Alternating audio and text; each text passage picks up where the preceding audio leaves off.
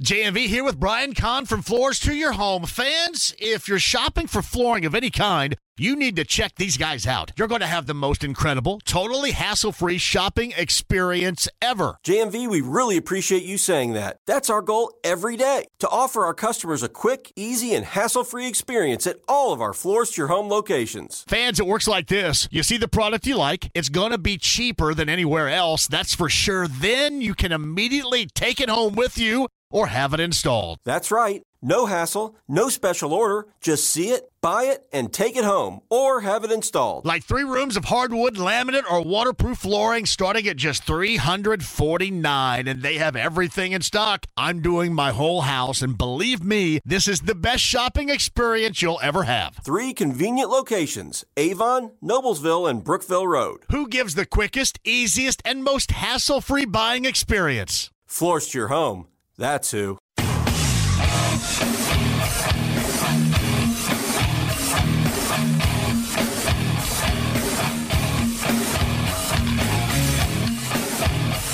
What in the hell do you think you're doing? Hey, John Boy. I'm telling you straight, it's my way or the highway. So anybody wants to walk, do it now. Hey, everybody, we're all going to get laid. And again, it's picked off. It's Darius Leonard. A pick 6 for the Maniac. Touchdown, I-N-D-Y. Yes, sir. Oh, the Dickens! Double time! Miles Turner. Yeah. John, I have never been better to be on the air with you here in Indianapolis, a place where so many of my dreams have come true. The Ride with JMV on 93.5 and 107.5. The Fan. All right, I have a hell of an idea for you. You get to Greenwood right here, just off of County Line Road. It is our first Bud Light Blue Friday of the 2023 season, and we are staked out at Twin Peaks in Greenwood, and I have an absolute overloaded show for you from a variety of angles because, honestly, there is so much going on. But before I get started with the nuts and the bolts of talking sports and all that, I want to remind you, this first Bud Light Blue Friday, we have, I believe, 7 to 8 pair of Jaguars Colts tickets to give away. Of course, that is the home opener for the Colts and the debut of Anthony Richardson. We have a ton to give away down here. So join us. I'll be here, in fact, until 7. I've got to do Colts Happy Hour coming up in the 6 o'clock hour, but we'll be giving these away between 3 and 6. So get here, get signed up. And again, it's a Bud Light Blue Friday. Love the fact that they're back, and we're going to be here throughout the course of the afternoon getting you set. If you don't have tickets, I mean, this is a hell of an opportunity to come by and get yourself some tickets for that as well. And I loved it last time I sat out here. Now, it was a little bit different atmosphere. I mean, it was on a Monday, right? And it was like 95 degrees. Oh, when we were sitting out here, I was just talking to Engineer Dev about that, too. We were sitting out here, it was like 95 degrees. A little bit different. It is a nice afternoon to hang outside. That's where we are. Ice-cold Bud Light is flowing right now, too. The great food that they have here as well. That is really synonymous, Twin Peaks is, with scratch food and great food. So join us out here, and then maybe in the process, take home some tickets for that home opener. And be a part of it, too. The debut of Anthony Richardson in Week 1 coming up on Sunday against the Jacksonville Jaguars. So we got you covered right here. All right, I'll get to the nuts and bolts of the show again and what's going on this afternoon. Nobody, as of right now, as of this afternoon, has been ruled out for Colts practice. Now, we'll follow the situation with running back Zach Moss because he's trying to come back from that broken arm and probably listed as questionable. I would think, and I've said this from the outset, I would think that he gives this a go or he's allowed to give that a go. Now, again, I don't know for sure, but it just is kind of the way that the Colts have dealt with everything right here that maybe he would end up giving that a go. But, again, we shall see.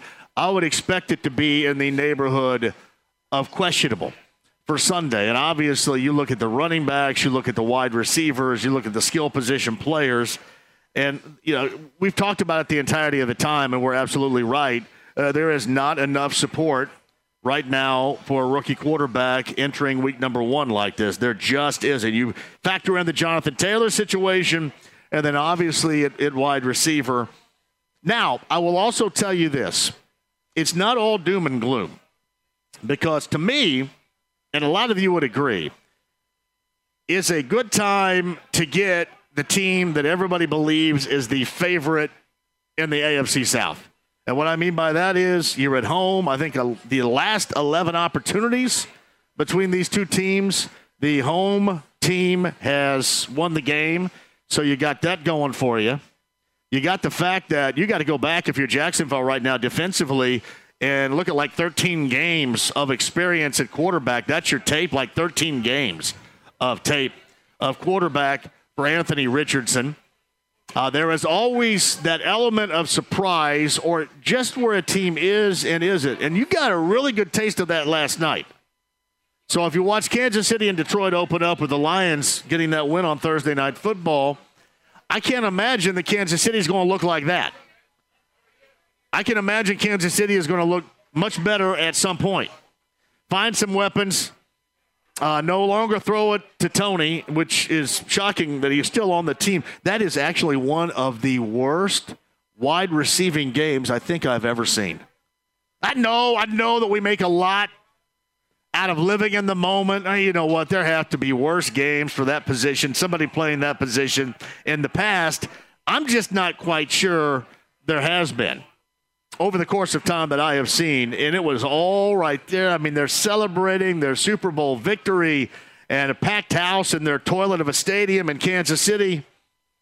You get Detroit in there that's trying to earn a little bit of respect, at least did at the end of the year. People believe can be a front runner in the NFC North this year.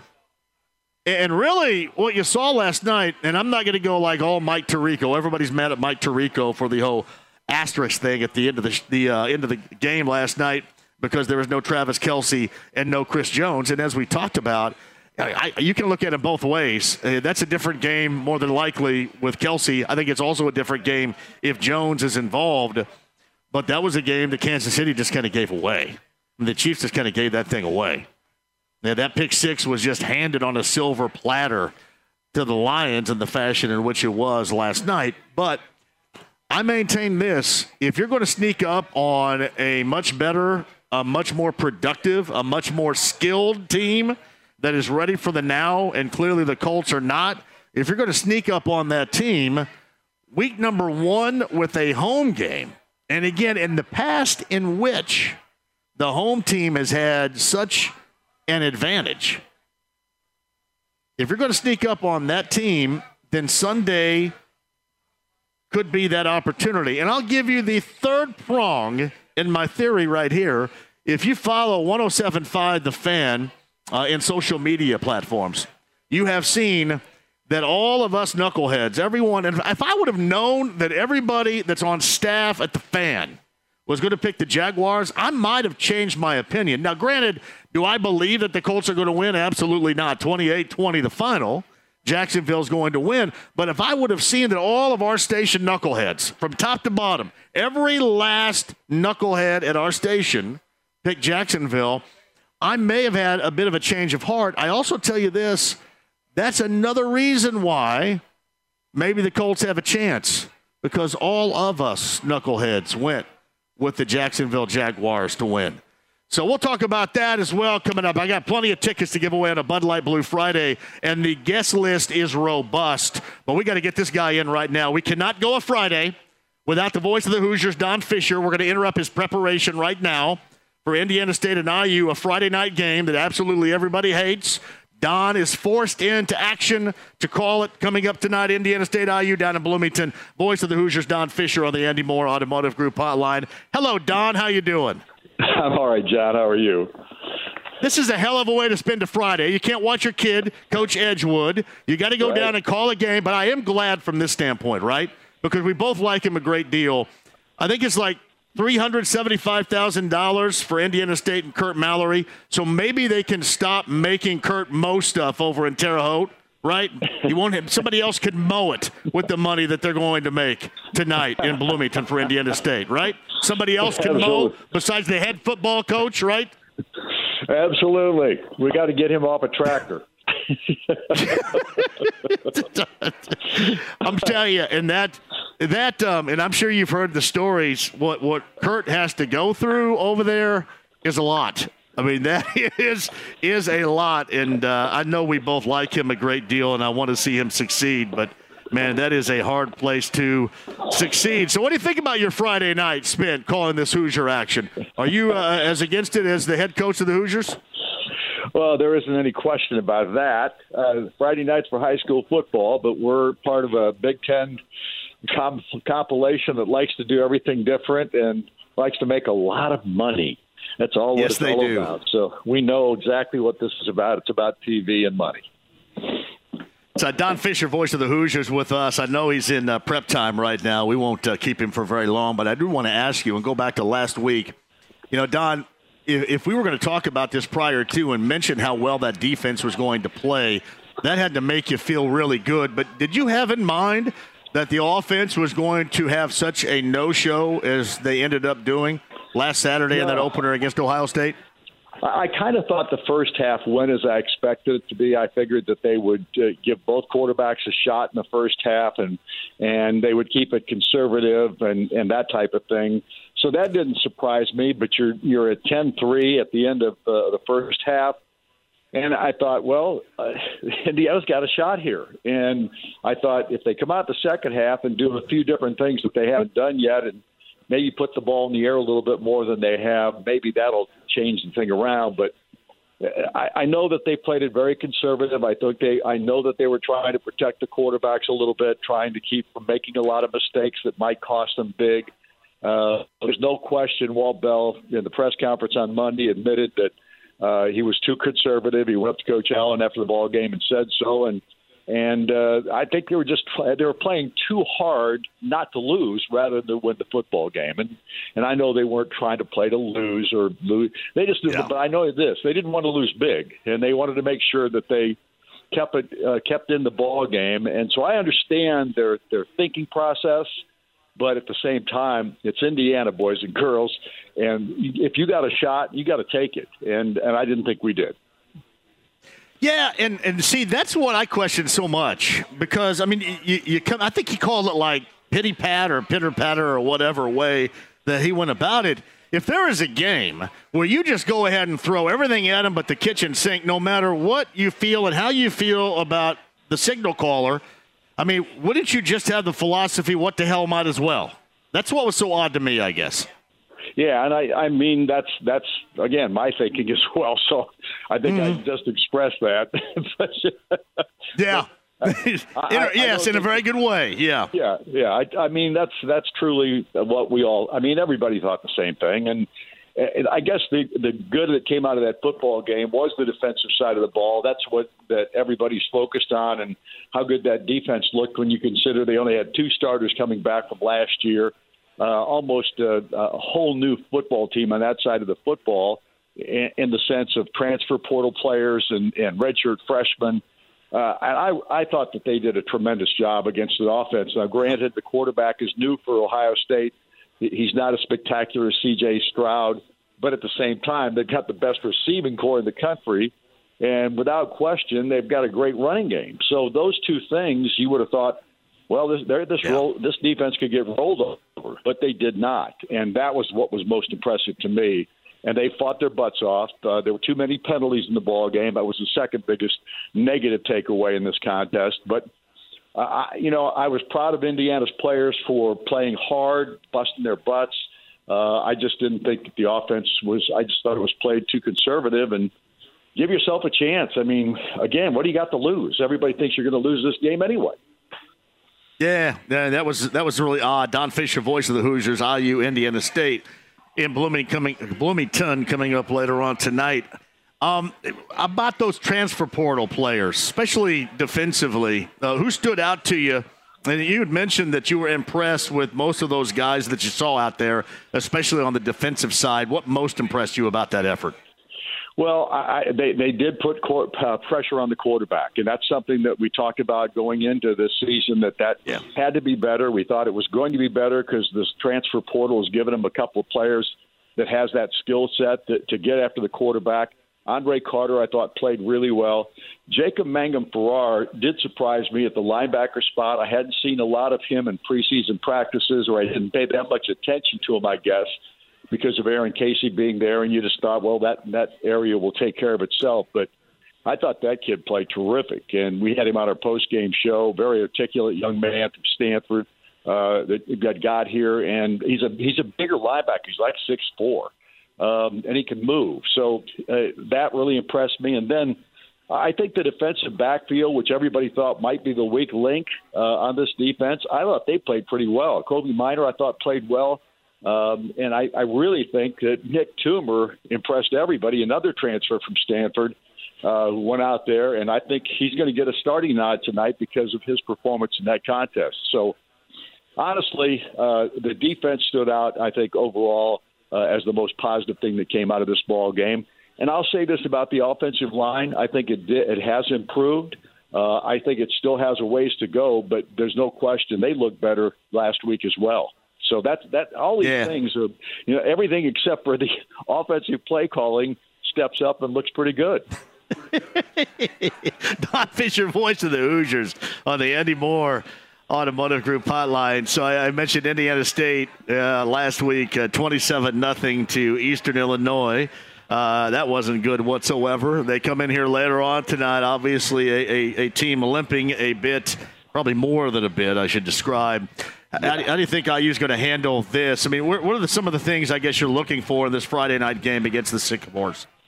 Well, the first thing I look for is to see who's going to be the quarterback. I mean, both these guys are going to get another opportunity tonight. I want to see if one of them steps up and becomes the guy. That, I think, is something that the coaching staff and every Indiana fan that watches IU football wants to see tonight. If one of these guys will separate himself from the other, it's not bad to have two guys that are almost equal, as long as they're equal in a upward side rather than a downward side, if you know what I mean. And I don't think there's any doubt both of them have talent, but they're both young guys. They're redshirt freshmen. They have played very little college football at this point. And you just would like to see one or both just step up and be really something tonight. And I don't know if they'll each get that much of an opportunity to do that, or maybe it's the hot hand that'll go most of the ball game. We'll just have to wait and see. So that's the number one thing from Indiana's perspective. And then, of course, what will the play calling look like here this evening against a team that Indiana fans and pretty much everybody expects to win this ball game and win it in a big way. Yeah, no doubt about that, Don. And next week, Louisville, that's in Indy, and then Akron, and then the Big Ten portion of the schedule is underway. Outside of the offense, and you mentioned the defense and your impression on that, what else do you look forward to for some improvement, either this week, maybe even next week, but certainly in the not-so-distant future with this IU football team? Well, more than anything, John, and we've already talked about it ad nauseum, is about the offensive play calling and the fact that you've got two redshirt quarterbacks. Granted, these guys are young, and they're going to make some mistakes, and we all know that and expect them to make some mistakes. But I just think you just can't be a vanilla team offensively anymore, because that's what this game has become. It's usually a shootout in almost every ball game you see. It's to some degree. Of course, if you're outmanning the opponent, it may not be a shootout. But in other ball games, I mean, there's a lot of scoring in football these days, and Indiana's going to have to prove that they can do that as well. And this is a football program last year that was not very good offensively, and we start out this season with very much the same kind of story at this point. That could change, I think, quickly if one of these two guys steps up, and depending on what the play calling looks like. Where's Edgewood tonight? Well, go ahead. Go ahead. I'm sorry. Know what? I mean, we're trashing Walt Bell and the thinking process and the play calling in that sense. I don't want to go there. I don't mean to be trashing him, so to speak. I think they had a game plan. They played it. They did it the way they thought that they could do it, and stayed away from getting blown away. I just think that you got to change that mindset, and I think Walt Bell is the kind of guy that can do that. We'll see if tonight if they open it up a little bit, and I think they will. Hey, Don, do you think that they were surprised that they were so close, for example, at the half as they were? Because you talk about that game plan and they stuck to it. It was almost like, oh, man, we're right here. We're right here in this. And then they still stuck to what they thought maybe they would be coming from behind a little bit more. I don't know. I could be wrong, but that was my thought. Yeah, and I can't answer that question. I just don't know. And I think they were playing it close to the vest, basically for the quarterbacks. I think they were trying to make sure that these guys didn't get out there and become failures immediately. You know what I'm saying? I don't mean total failures or anything like that, but they just didn't want these guys to lose their confidence. And I think that was a big reason behind the conservative play calling. I really do. Where's Edgewood tonight? They play their arch rival, Owen Valley, over in Spencer. Oh, well, the River Rat game tonight. That's going to be fantastic. Let's hope it is, because the last couple of weeks haven't been. Well, I'll tell you what, Don. When I'm done here and then you're done there, we'll just kind of meet with all your Edgewood Mustang faithful down in Ellettsville at the Pizza Pantry later on tonight. How about that? All of us. You know that this game's going to get over. Our broadcast will get over sometime around, if it's like normal, it'll be around 10:30, 11 o'clock. I'm going to bed, man. Man, you think they'll take down the Pizza Pantry buffet at 10 o'clock? I think we all need to get there. Pizza Pantry's awesome. You apparently know more about that than I do. I do. I was just there last weekend, yeah. I was there. Made the appearance. Atta baby. I support local, Don. Always have and always will. All right, you guys hit the airwaves on the radio network coming up tonight at 6 o'clock, I believe, and 7 o'clock you're underway. Downstairs, 93 WIBC has you for Hoosier football. It's Indiana State and IU. Have everybody, I don't want to say take it easy on Kurt. He wouldn't like that. But I like Kurt a great deal, and I know you do as well. And I so want to see Indiana State perform well. So here's hoping that it at least is a game for a little while tonight.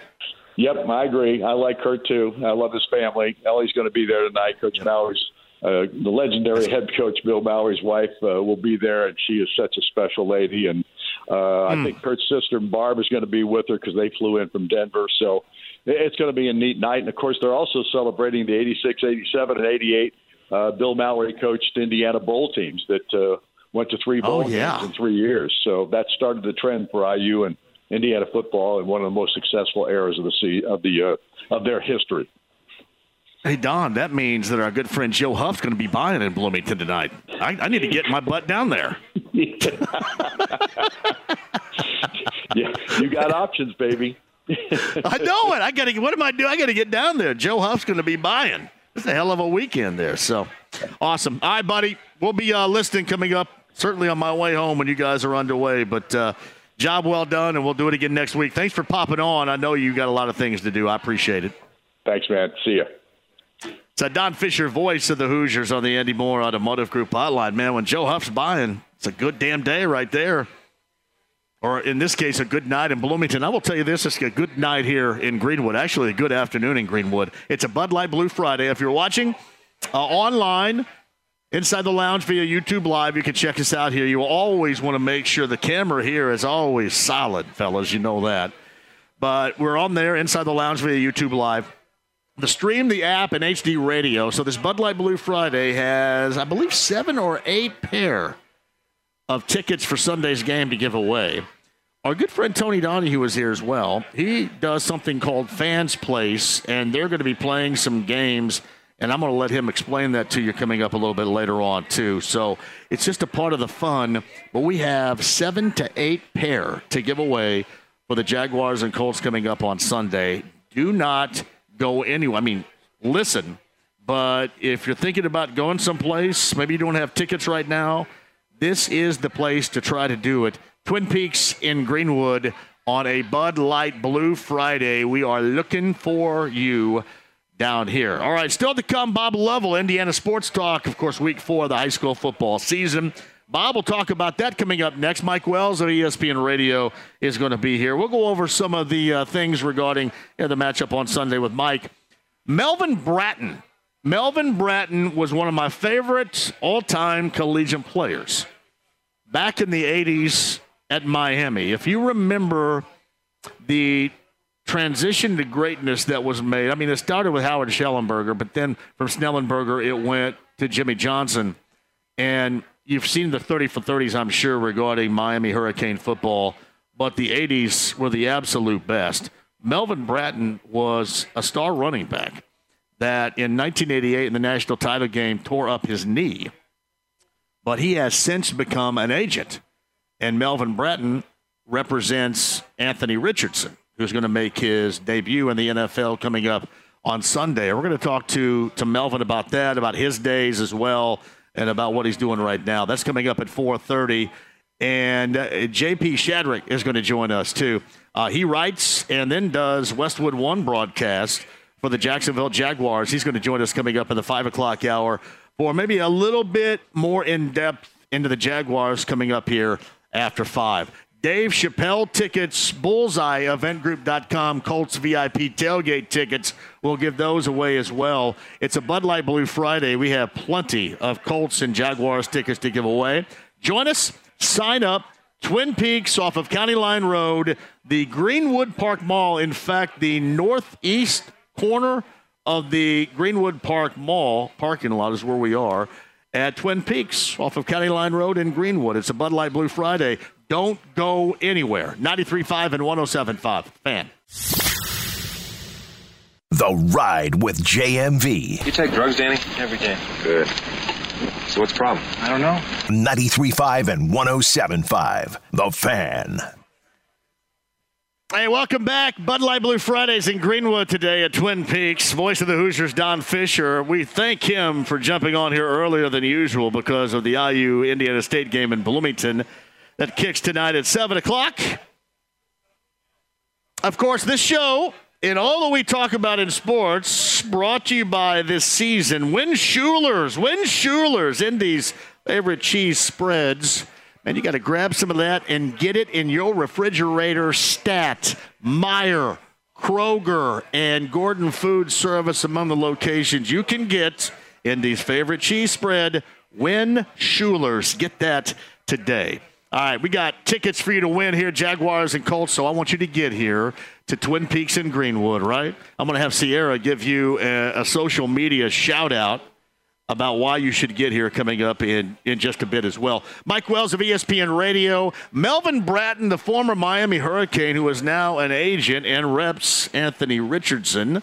Melvin's going to join us coming up at about 4:30, and J.P. Shadrick, who covers the Jacksonville Jaguars in the 5 o'clock hour. Meantime, Andy Moore, Automotive Group Hotline, and always fantastic to have him back. Of course, Indiana Sports Talk, year number 30. The legendary Bob Lovell is joining us now. Hello, Bob. How are you? Hey, John. How are you? Not too far from you. County Line Road in Greenwood right here at the Twin Peaks location. Right.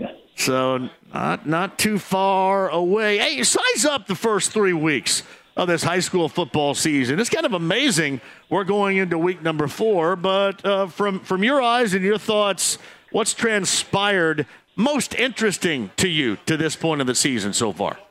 Well, I think I've mentioned it more than once, but I think it's the getting to see Central Indiana teams play teams in the Fort Wayne area and getting to play outside of Central Indiana and see what's happened. And I understand that if you're in Fort Wayne or other parts of the state, you look around, Central Indiana schools seem to win a lot of championships, and so if you want to get better, you need to start playing teams like that. And so it's been interesting. I think there haven't been any real major surprises. I think what you're seeing is that some teams are already establishing how good they are, how solid they are.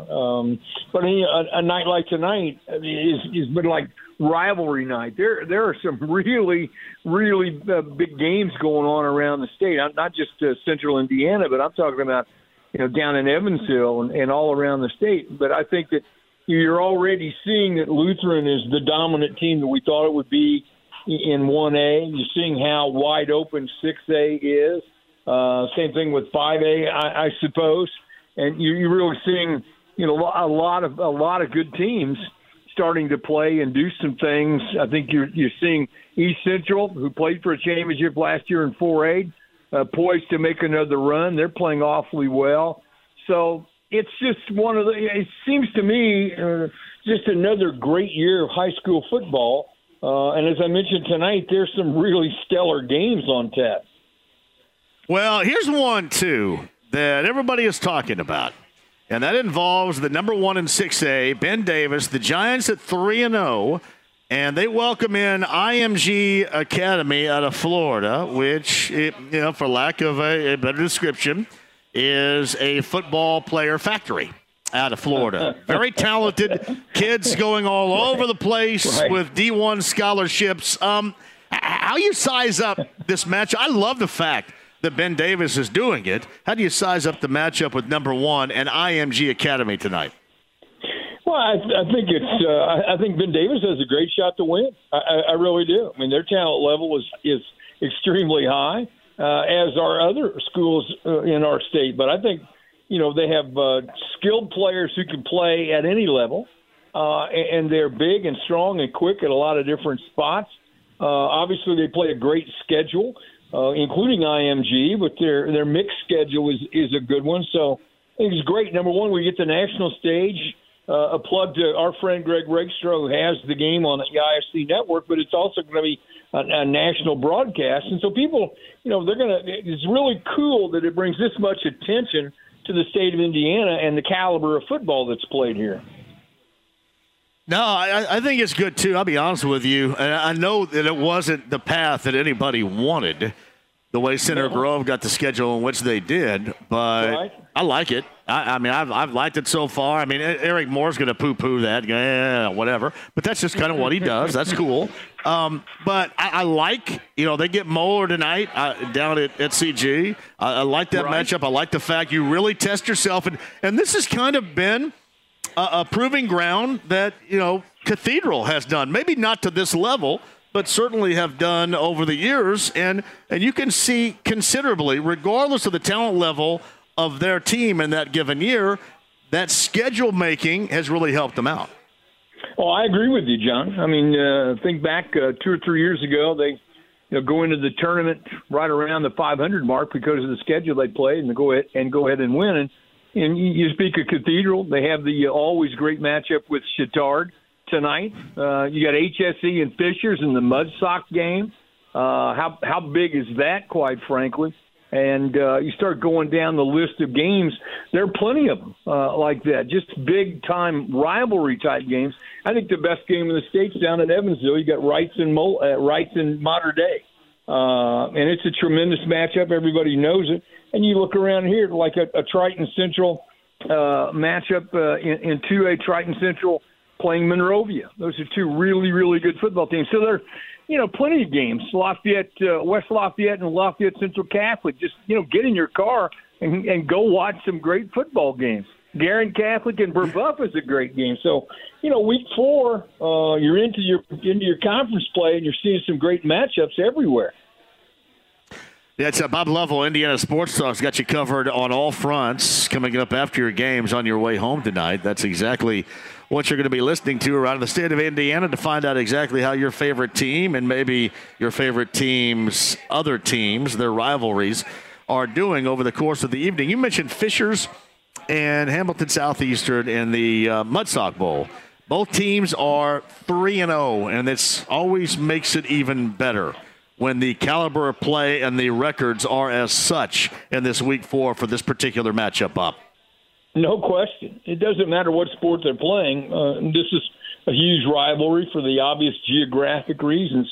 Both teams are John, they're capable literally of playing for a championship. They're both that good. They're really, really good. You have some incredibly talented kids, big-time recruits, and so it's always a fun game. I love how hyped they get. If you're not already there, you may be in trouble getting a ticket. Obviously, we know how the traffic is that particular part of town. So if you haven't left, you need to leave now to be able to get in to watch that game. It's a tremendous game. The same thing, Cathedral Chittard. Well, what more do you need to say about two of the most storied programs in the state, for heaven's sakes?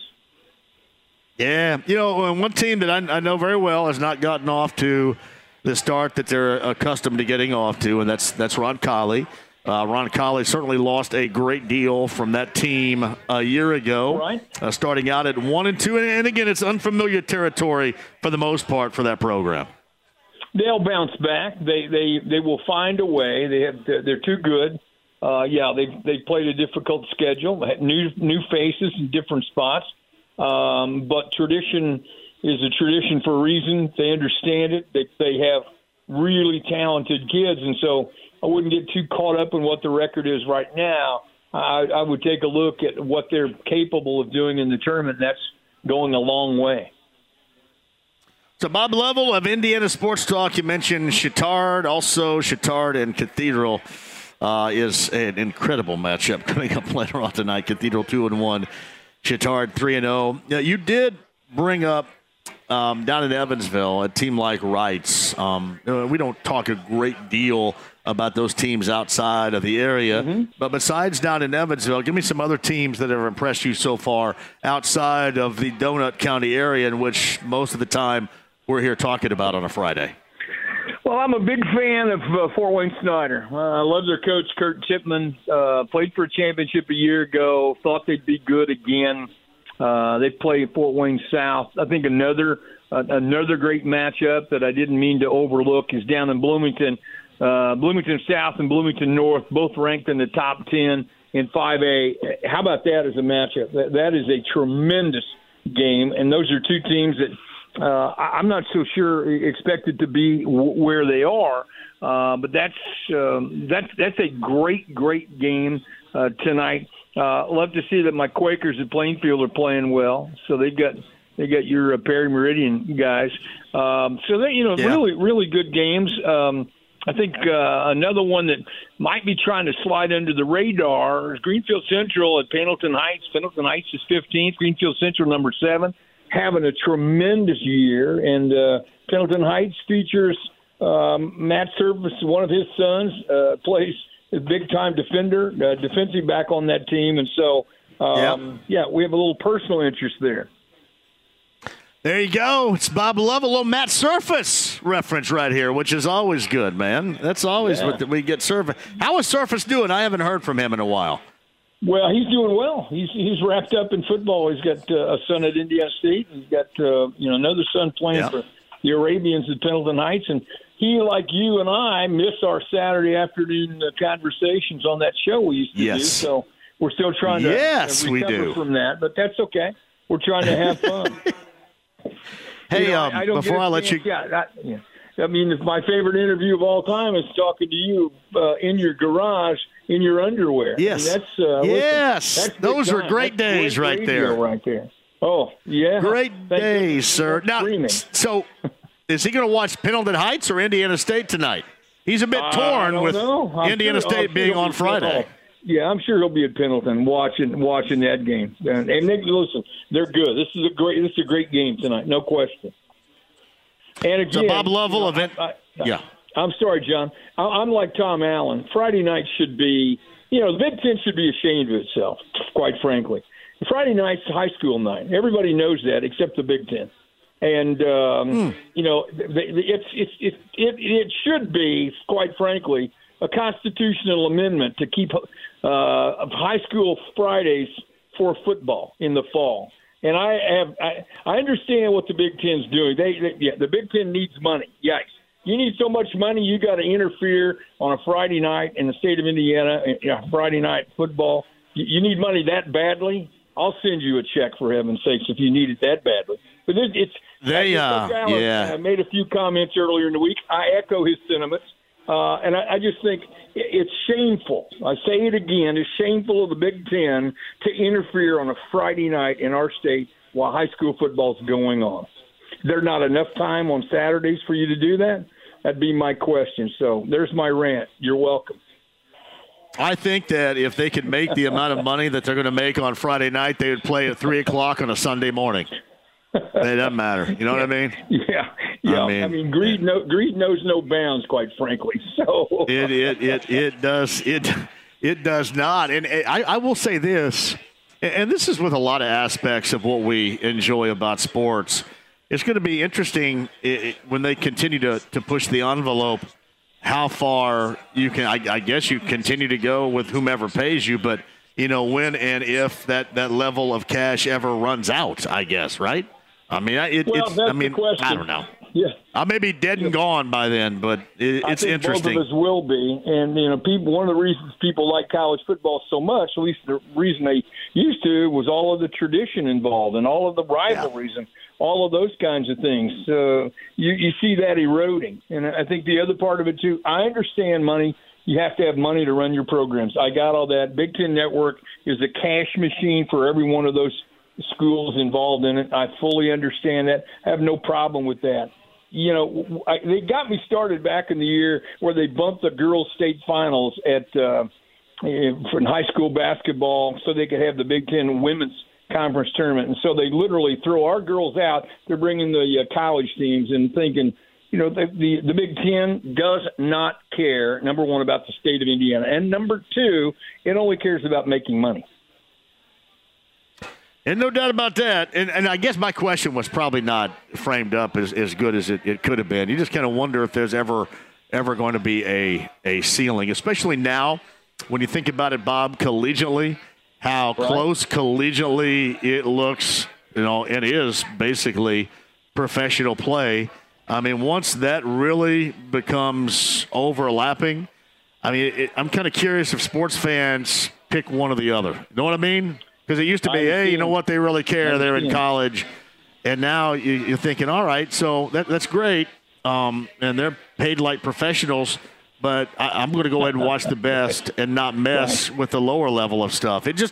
I wonder if further down the road there are going to be just some viewing decisions made by the fans out there. We'll see. I just want, my big question is, having been involved in college athletics for most of my adult life, my question is how long you can sustain the economic model. You've opened up the floodgates with NIL. Yeah. You're talking about enormous sums of money, television contracts being what they are and how important they are to everything. You basically detonated the Big Ten as we know it just to create more opportunities for teams to be in it. Now you have to spread out the wealth in terms of your television contract. And so how much longer, what's the period of time you can continue to do and use this current model before it implodes? And I'm not an economist, but I'd be concerned about it without question. Yeah, I wouldn't know. I'm just kind of hoping that I'm still around here once the Colts win again, I'm saying, hey, it's okay. I know you're rebuilding right now. You're not telling anybody, but by the way the roster looks, this is a hell of a rebuild. But can you, expedite this a little bit so maybe I can see some winning again before I'm done? Yeah. Well, how long? What's your timeline? How long do you think you'll be around? Oh, well, I'm skeptical about it. There are days when I'm thinking I may have a lot of time, and then other days I'm thinking I may not have another 5 minutes. Yeah. True. I wouldn't be optimistic seeing a turnaround. Seriously. You won 4 games last year. I'm not sure you are arguably better at any spots other than maybe quarterback. And then I would ask you, how often does a brand-new rookie quarterback who's played 12 games in college come in and get you a winning season in the NFL? So that would be one hell of a story. Exactly. That's why I'm thinking. Yeah, if they win one more, if they win one more than a year ago, if they win 5, I think I'll be impressed with that, the way that it looks, even with a schedule that appears to be as lightweight. Right. All right, Bob. Absolutely. Later on tonight, 9:30 for you. 9:30 tonight, tomorrow night, Indiana Sports Talk across the state of Indiana, buddy. We'll be listening. Appreciate it. Thanks, John. Bob Lovell of Indiana Sports Talk. He brought up a really good point to segue as I take a break. The over-under Vegas odds are 6.5. Who out there is taking the Colts winning over 6 games this season? Who's got that? I am in the neighborhood of 5 right now. I've got 5. And a lot of my colleagues are going even lower.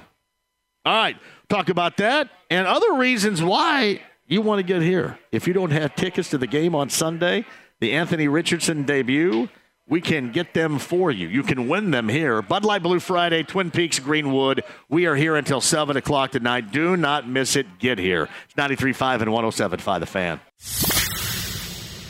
The Ride with JMV. She returned fast times, paused at 53 minutes, 5 seconds. Do you know who pauses fast times at 53 minutes, 5 seconds? people who like boobies, Ew, Robin. Gross. Boobies. Don't say boobies. Not a big deal, okay? I like boobies. You like boobies. Vicky likes boobies. 93.5 and 107.5. The Fan. Welcome back. This is Twin Peaks in Greenwood off of County Line, a Bud Light Blue Friday. Inside the lounge via YouTube Live. Hello, everybody. Thanks for watching. I'm telling you, if you want to go to the game and you don't have tickets, right? This is a place to be right here. Ice cold Bud Light. You've got great food. Scenic views. Yeah, that's me. Scenic views like Hagen. And 8 pair of home openers. Week 1 tickets, the Anthony Richardson debut. We've got 8 pair to give away while we're here. So jump on out here with us. And you can also talk to the super dentist. Did you know the guy right behind you in the hat's my dentist? That's the super dentist, Brad Salmons. He has his work cut out for him when you roll in the door. Hey, come in here. He goes, man, this is just like a Greene County mouth right here. I see it. That mouth is from Greene County. I see it. So, anyway, hey, Hagen's here, by the way. How you doing, buddy? I'm good.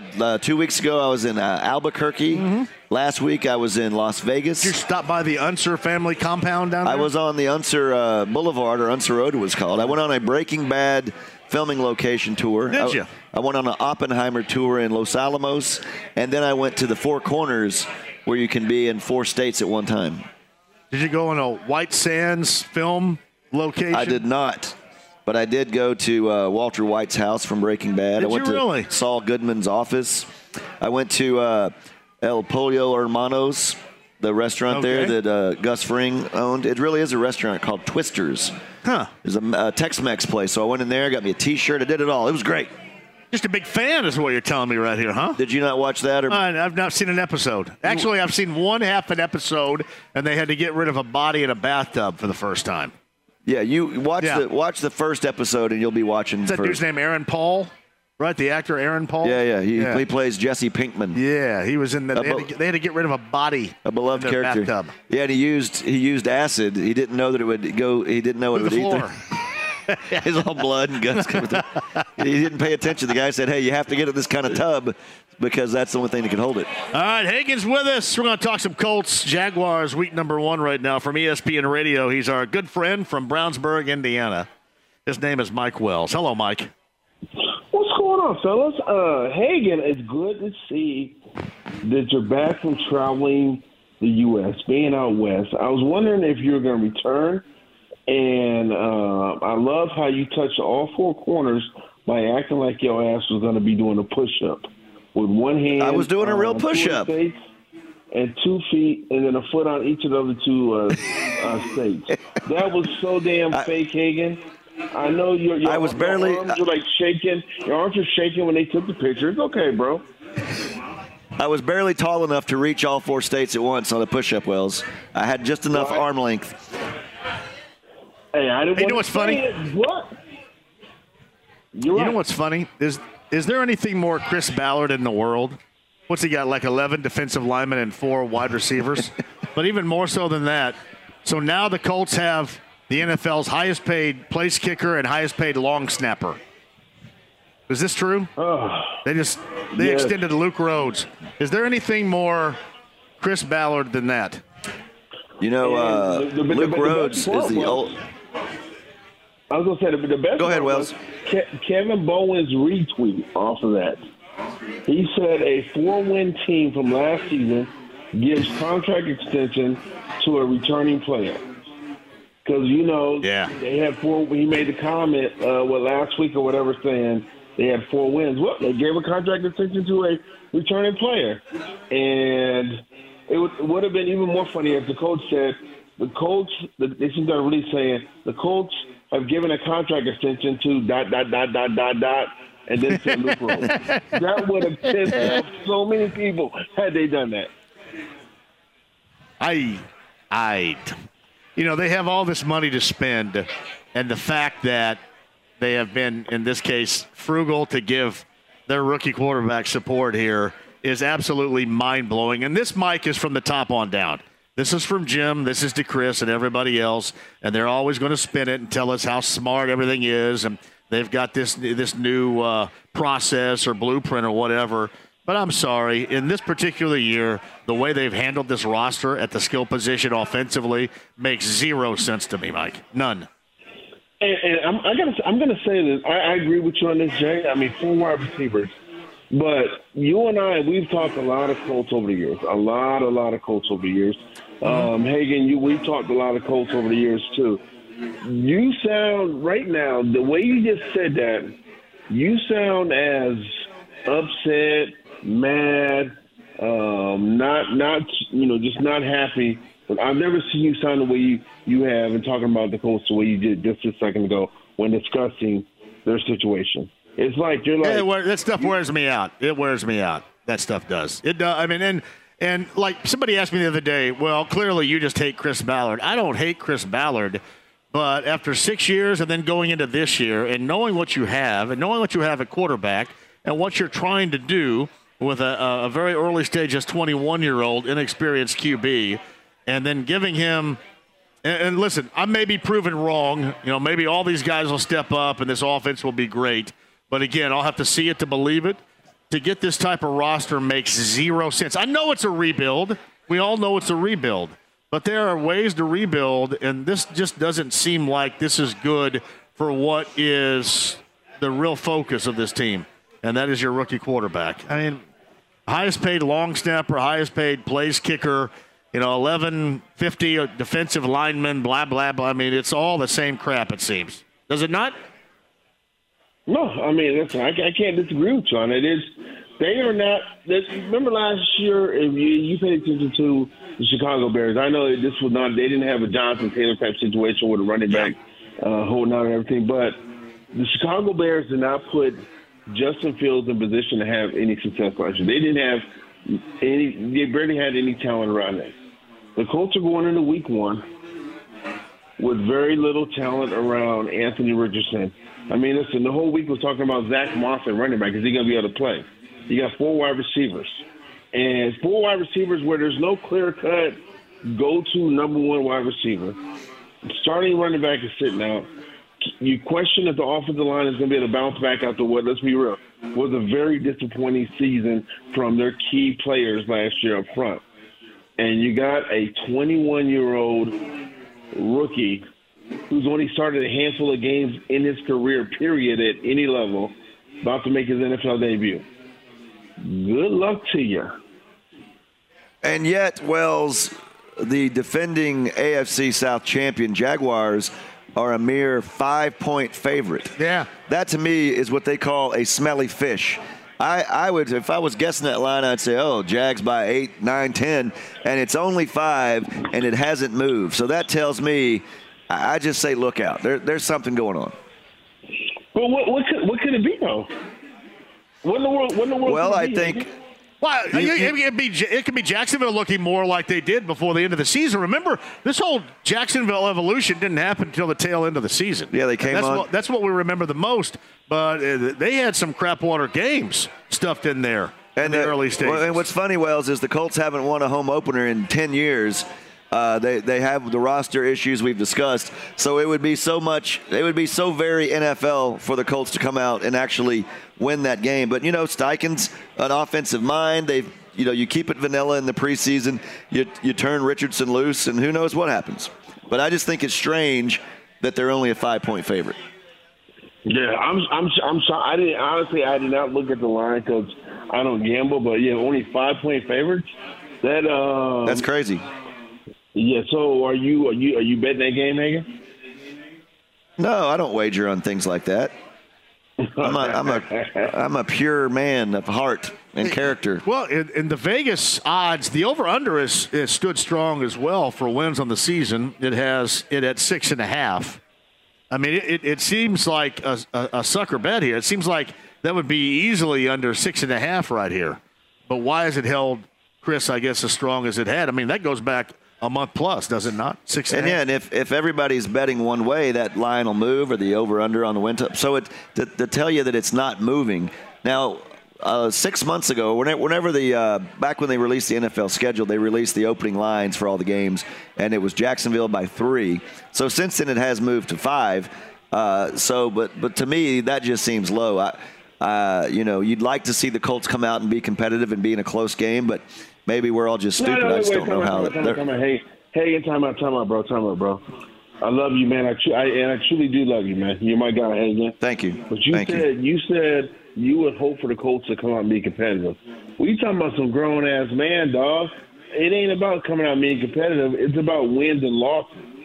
Exactly. What my point is, my point is, Wells, that I'm saying you would hope that line is closer to what really happens. Because as I said a minute ago, I would have this spread at like double digits. So I'm saying, if you're a Colts fan, you hope that it's a competitive game. I'm not saying that the players are thinking, well, we just want to be competitive. I'm saying the fans that pay money and sit in that stands, they if you told them right now, hey, it's going to be a 5-point game, I think they'd take that rather than show up and watch the Colts get beat 38-10. Yeah, true. And which, by the way, I'm so mad at CBS 4 and Fox 59. I haven't checked it in a number of days. Did you guys get your stuff taken care of, man? I've been in some high-level negotiations all day. Wells, I don't know what's happening. I know that we have stations across the country, and negotiations have been ongoing that they want to get this done before Sunday at 1 o'clock Eastern time. What are the odds on that? I don't know. I just know. Hagan. Y'all trying to get me fired out here. I don't know anything about nothing. Listen, okay, I guess I'm about to look at another pregame show on Sunday then.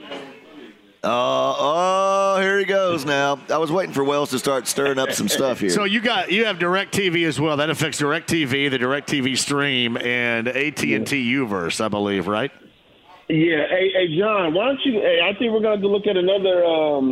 We're going to look at another pregame show on Sunday, John. That's what we're going to do. A different channel. Well, I mean, you can listen to mine, man. We'll be there in Touchdown Town getting everybody ready, so you can just turn on the radio if you want. I remember one time, and Mike, you were covering the Colts then as well. One time when the Colts played on Sunday night on NBC, they played Seattle, and there was a squabble between whomever is the parent company of Channel 13 locally and DirecTV, and that game was not broadcast on DirecTV. So this would not be the first time. You're just cringing. We're talking about this, Hagan. I know that. But that would not be the first time that has ever happened on Sunday if it does. Did he just slap one out of here? It's deep. Hagan, nope. Hagan, I want to see you standing on a step ladder next to Whitlick for the pregame. So that's what I want to see. Yeah. By the way, I was told that you were talking to Joel A. Erickson. I did. And making fun of me for standing on a box. I don't stand on a box at the stadium, but I do stand on a box when we're in studio. I said, does he stand on a box next to you? And then I said, if you're next to Whitlick, say, hey, remember that time when you got in a fight in the press box with Dave Calabro? I said, both these guys love hearing that. Yeah, love it. Yeah, at the last preseason game. You need to ask Whitlick, why is he so damn negative on Twitter? He's like, of all the media people, he is the worst person on Twitter. He is horrendous on Twitter. He comes across like a grouchy old man on social media. And y'all wonder why I don't want to come here and talk to you guys on Friday at 4. Why is Chris Whitlick so grouchy? So crotchety. Why is that? I'm just sitting here watching this Cubs-Diamondbacks game. I don't know what y'all are talking about. So crotchety. Wait, what am I, a spokesman? Question. Yeah, a serious question, Hagan. So John and I have given our win totals in previous weeks for the Colts. What do you have? What do you have the Colts as a record for the record this season? I said right at 6. I said 6-11, so I would take the under 6.5. Yeah, I got them at 5. I've got them at 5-12 this season. Me too. And does Jonathan Taylor play another snap for the Colts? He does. I think he has to. He does. I think whenever he's back from PUP, he plays. That sound weird? I know it does, but yeah, I think so. Yeah, and honestly, I think I do agree with y'all, and I think it's because Jonathan Taylor is going to get slapped with a dose of reality, and learn that he needs to get out there and try to produce if he expects to have a contract. And when I say produce for the Indianapolis Colts. He's going to have to earn that next contract. the best thing that could happen for him, for Taylor and the Colts, is that one of these contenders has a guy go down in the first 4 or 5 weeks, and then they'll be hungry to maybe be more agreeable to giving up something more than what the Colts would want. And then the Colts get something back, and then he gets a new place to go. But, you don't want to be watching and hoping for an injury somewhere, but those things just happen. Yeah, it's just crazy that the Colts are in this position where not only where they're not expected to be very good this season, but just the continued drama that has hovered over this franchise for the past few years. If it's not Luck retiring, it's Carson Wentz stinking it up, Matt Ryan stinking it up, Jeff Saturday being in a position he shouldn't be in, not a Jonathan Taylor situation. As you guys look at this, is there a particular fault in the organization for being in this position? Is it Jim Irsay, Chris Ballard? Yeah, it's his fault. It's Chris's fault. Yeah. I mean, put them both together right there. That's why we are where we are. I mean, you can go over the myriad of Band-Aids at quarterback, and among, good decisions they've made, there have been, equally, if not certainly more, bad decisions, trying to win still on the fly. Last year was a circus.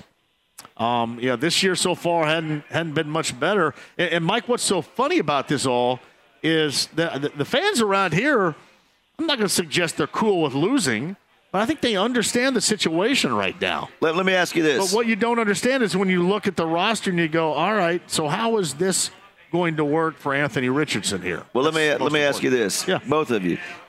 When any of these three things happened, how did you come down?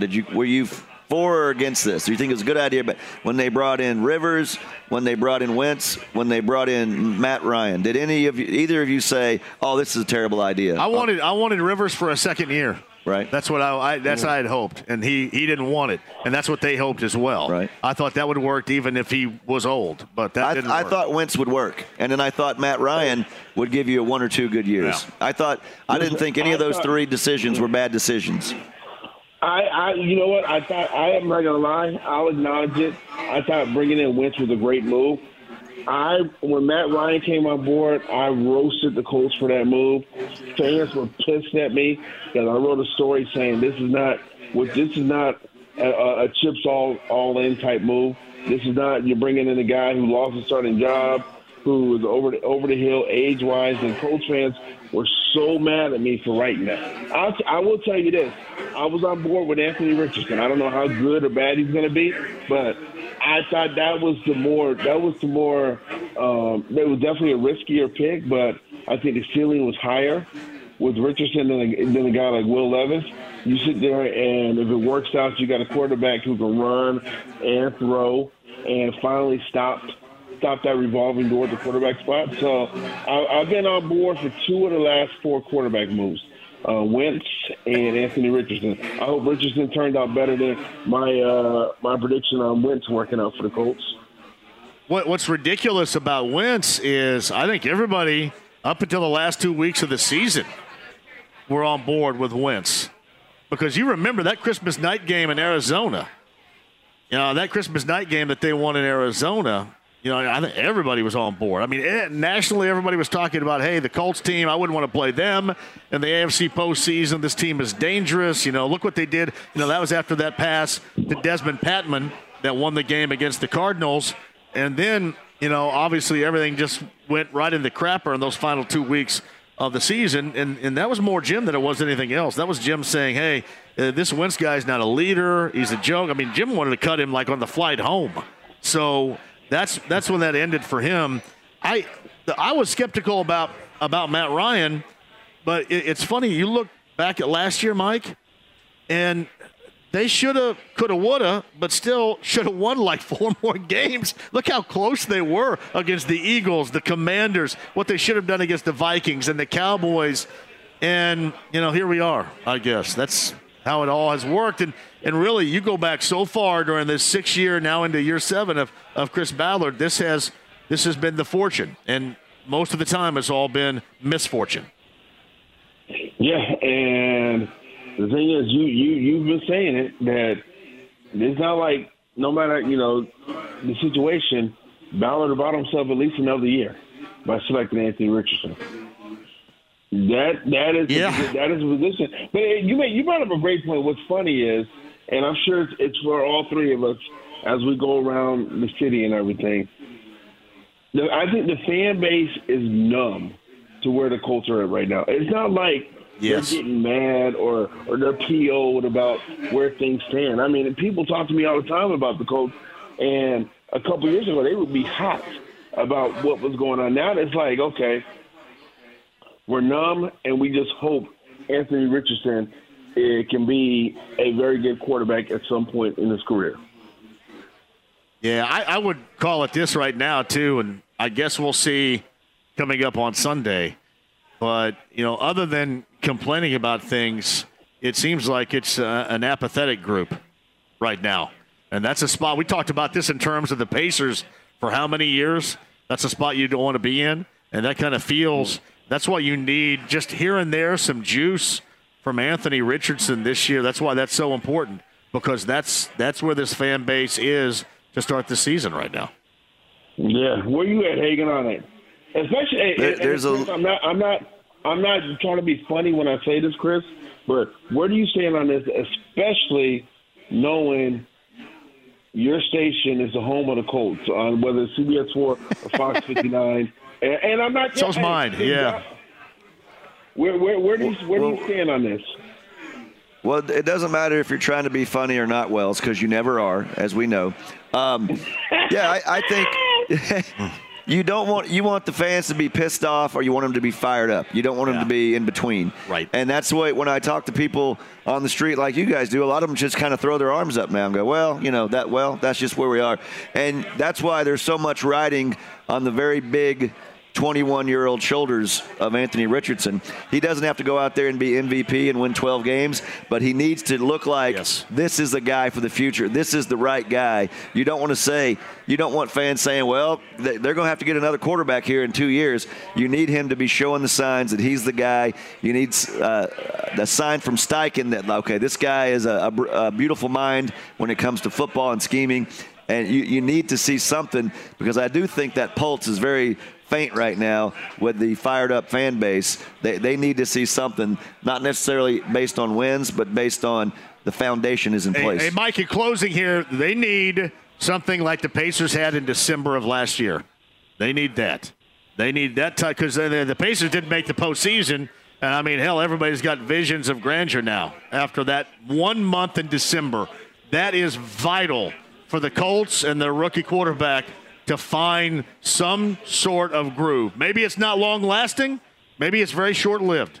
But you got to find something this year to keep people interested and to make people believe that you're going in the right direction, much like the Pacers did last December. Buddy, what's on tap for you? What do you got? Oh, nothing. Usual sports. I guess I'm gonna go somewhere, eat some wings, probably somewhere. Check out the game on Sunday, because I got to tell you, I mean, we tease about where the Colts are at. I am intrigued to see how Anthony Richardson is during the regular season. I'm looking forward to being able to watch him on television. I'm going to say this, and I'm going to hang up. Say it with love. I'm intrigued, and I can't wait to be able to watch it on my own damn couch one of these days on CBS 4 and Fox 59. Hey, can you get to work on that? Fellas, have a great weekend. By the way, hey, Mike, before you go, we got to get Brownsburg and CG on a schedule here in the fall sometime, all right? Yes. Hey, listen, the Brownsburg West Middle School athletic director sent me a text after the segment last week and said he's going to work to try to get CG and Brownsburg West on the hoop court this year. I can't. Hopefully it happens. We'll even come down. We'll come down to the south side and do it too, man. Heck yeah! Well, I'm running 8th grade girls' rear ends off right now. They're running. They're doing nothing but running. It's sprint time. Hey, are they running because you're going Loyola Marymount offensive side? Yes. Paul Westhead. We are going to play a great deal of chaos. It's going to be chaotic, Mike. A lot of chaos happening out there. Love it. Hey, Hagan, let me know if there's any fights in the press box on Sunday, all right? I'll keep you posted, Wells. So Mike Wells of ESPN Radio every Friday right here We're live at Twin Peaks, Bud Light Blue Friday. Quick break, we'll come back. The representation of Anthony Richardson is Melvin Bratton. And Melvin Bratton's story is profound, let me tell you. Just a great collegiate football player at Miami. We're going to talk about a lot of that coming up on the other side. Bud Light Blue Friday, a pair of Jaguars Colts tickets to give away while we're here. Twin Peaks in Greenwood off of County Line Road, 93.5 and 107.5 The Fan. The Ride with JMV. Just an average guy with exceptional hair. 93.5 and 107.5 The Fan.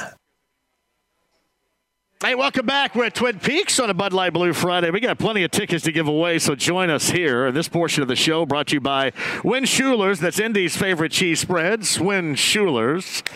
I got it in my fridge. You should, too. Kroger, Meyer, and other fantastic locations. Chris Hagan of Fox 59 is with me. I'm JMV. Thank you for joining us.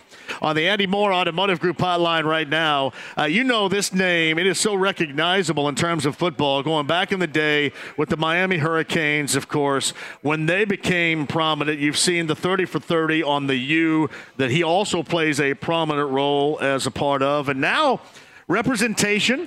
And he reps the player that we're going to be most watching on Sunday, making his NFL debut, 21-year-old Colts quarterback Anthony Richardson. Melvin Bratton joins us now via the Andy Moore Automotive Group hotline. Hey, Mel, thank you very much for taking the time. How are you? JM, what's going on, fam? I'm good, man. I'm happy to be on the show with you, bro. How you doing?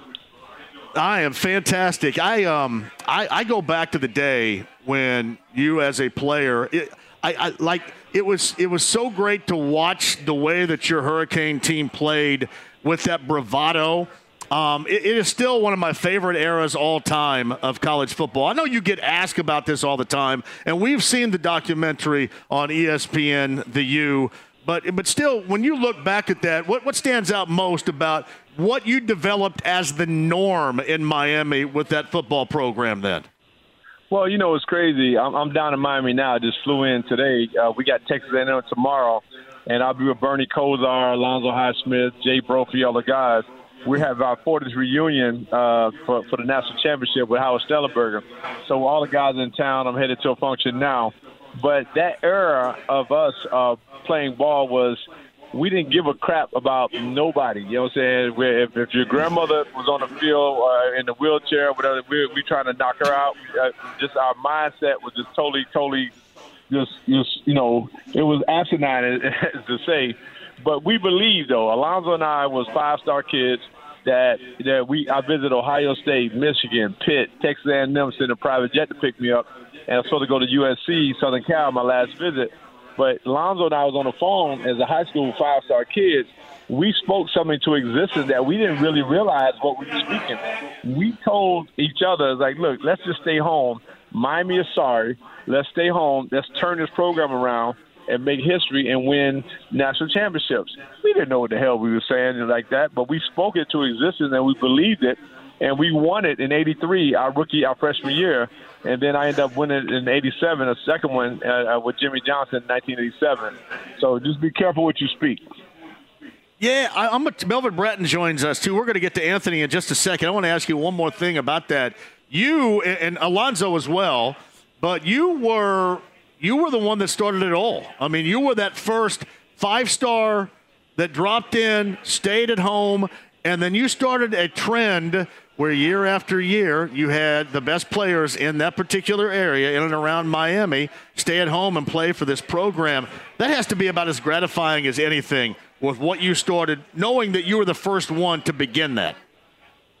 Yeah, I believe in Howard Stellenberger. When he came into my household, he told me he was going to circle South Florida. So he went from West Palm Beach south and said, look, if I could keep all the guys here locally and not lose them, we could make something special. And I bought in, and then I looked at it and saw what he was trying to build, and I just wanted to make the stamp. So I committed early before signing day verbally. I just told her, and what I did was I told Coach Stellenberger and Coach Alexander, who recruited me, I said, give me the list of the top guys that we're going after. I'm going to help recruit. So I started calling Jerome Brown, saying the Page brothers. I started reaching out to all these guys.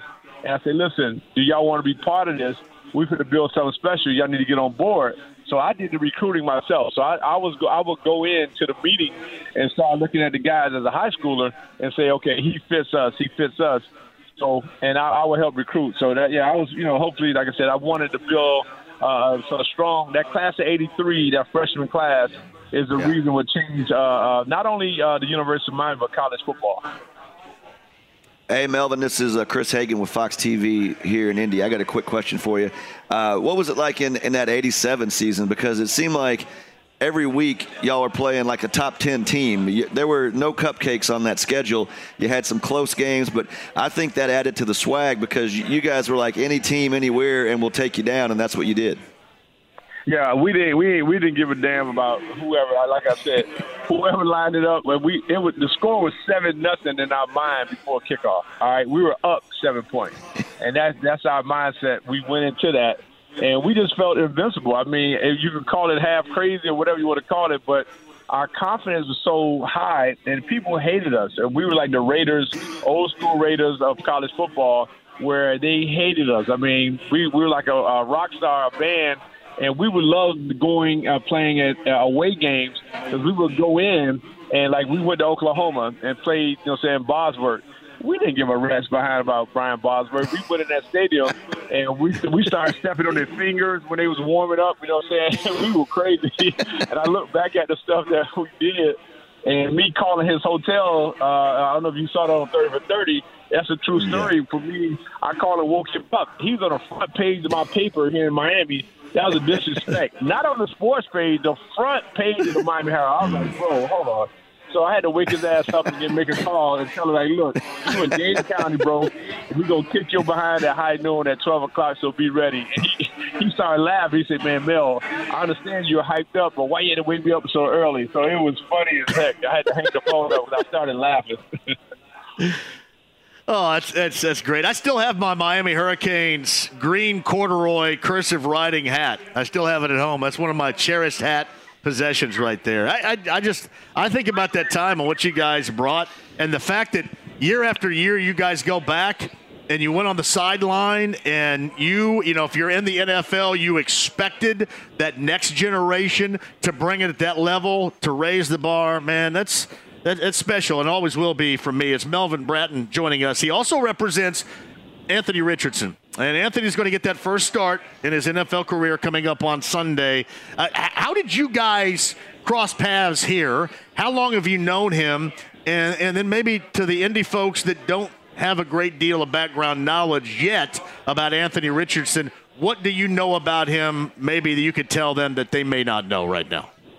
Well, everything that you have read about him, and even during the draft process, about him cleaning up tables after everybody else left, that goes to credit to his mom and his stepfather. You know what I'm saying? The Clear family, Mr. and Mrs. Clear are they're disciplinarians. They're respectful. When I first my business partner Derek Jackson is my partner. Derek played high school ball with Anthony's high school coach. So we kind of got an in on him before he got to Florida. And then when he got to Florida, he still wasn't on the field.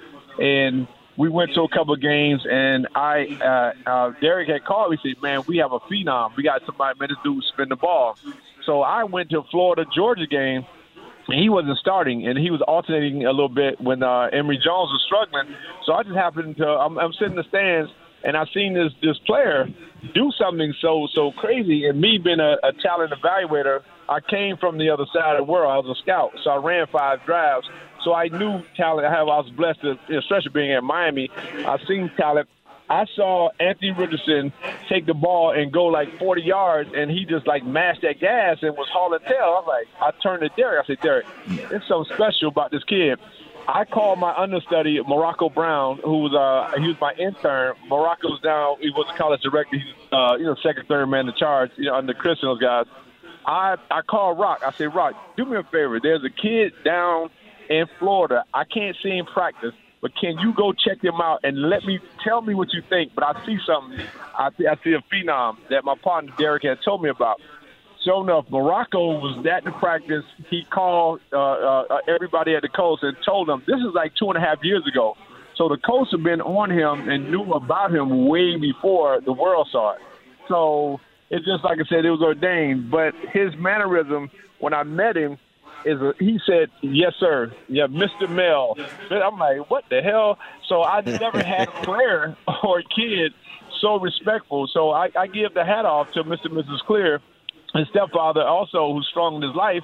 And he did some real, when I tell you, y'all getting a real good kid. You see at training camp, he tried to stay there and sign everybody's autograph. You know what I'm saying? That's the type of person he is, and you can't get that. There's so much arrogance in the game right now to everybody to understand. The fans are important, and you can't crap on these people, man. They spending money, they buying paraphernalia, and a lot of people just don't understand that it's bigger than football.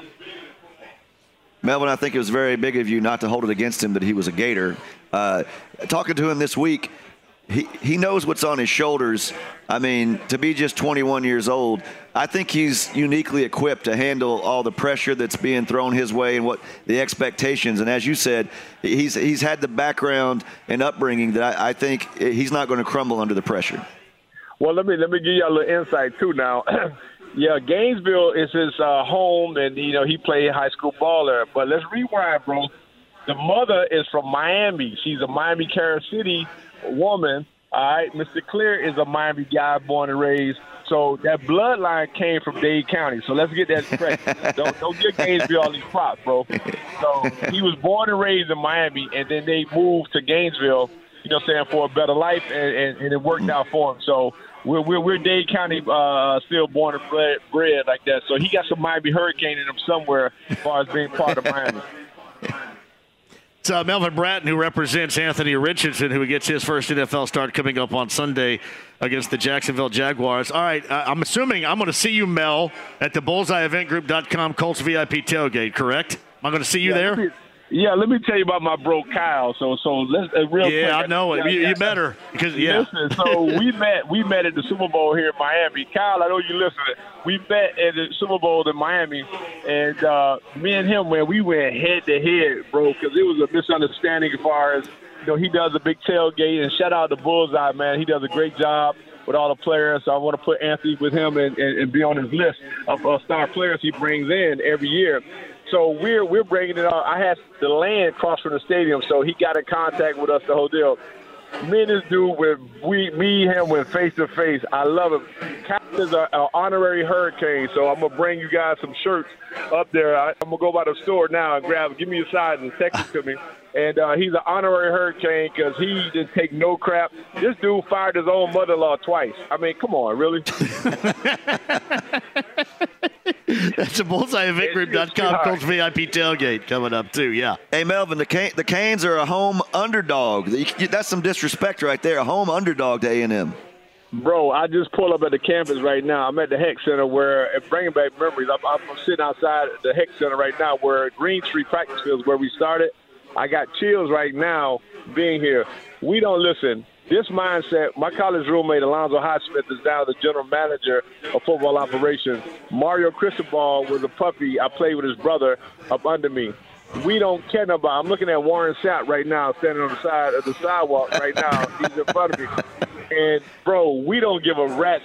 Excuse me, I know I can't do the cursing on that radio, but we don't care about that. Texas A&M, come on, I visit Texas A&M. The reason why I didn't go there because they had no cute chick there. So that's the reason why I didn't go to Texas A&M. Hey, man, I want to see you at Bullseye on Sunday. And I think Anthony's family is going to be there too, right? Yes. We Mrs. Clear, okay. Mrs. Clear, they're going to come through. They got a lot of guests coming in town. So we're going to come hang out with Kyle. So y'all come through, man, say hello. And text me your sizes, bro. So let me go to the store and grab a couple of U-shirts for you guys. You got that right. And I tell you what, I'd love to get you back on if you don't mind, because I want to talk not just about the player you rep in Anthony, but I want to talk a little bit more college football and stuff when we have more time, if you don't mind, Mel, if I could do that again soon. You got my number, man. Feel free. We family now, man. Thank you, guys. And y'all got a great family, and the Anthony's family, man. And when y'all see them out, they're very humble, and they're going to stay the same. They're not going to be arrogant and cocky. They're good people. So, man, thank y'all for embracing them. You got it. Melvin Bratton right there. That's awesome. I absolutely love that on the Andy Moore Automotive Group hotline. Let me take a break. I'm going to come back and mention that. I have such fond memories of his teams at Miami, and now the fact that he reps Anthony Richardson. I didn't know that until Kyle Kinnett told me that. And that's awesome. Just so many stories right there. We're live at Twin Peaks. We've got tickets to give away. Bud Light Blue Friday. We'll come back and talk about that and revisit our conversation with Melvin Bratton right there. Again, fantastic podcast, 1075thefan.com if you missed any of it. 93.5 and 107.5 The Fan. The Ride with JMV. I am in the parking lot right now, hammering a bacon, egg, and cheese, hold the cheese, in preparation to go deep with 4 hits and put on a laser show to the likes of which you have never witnessed in your entire life. 93.5 and 107.5 The Fan. Bud Light Blue Friday finds us in Greenwood today. You guys need to get here, too. We got 8 pair of Jaguars Colts tickets to give away. Bud Light Blue Friday, the first of a season-long edition every Friday. Twin Peaks in Greenwood off of County Line Road. This portion of the Ride with JMV is brought to you by Win Schuler's. Win Schuler's, that's Indy's favorite cheese spreads. We'll check out the Win Schuler's spread every Thursday right here on the show. Again, Win Schuler's, Indy's favorite cheese spreads. The 50th anniversary, Tom and Gene. Tom was over here a little bit earlier, too. Shout out for their 50th anniversary. That is absolutely fantastic. Hopefully you haven't missed any of the show so far. We have gone from Voice of the Hoosiers, Don Fischer, IU, Indiana State. That's a Friday night affair that kicks at 7 down in Bloomington. Don was with us. Bob Lovell, Indiana Sports Talk, Week 4 of the high school football season. Mike Wells of ESPN Radio regarding the Colts today. And this is not a troll job, this is for real. They make Luke Rhodes the highest paid long snapper in the history of the NFL.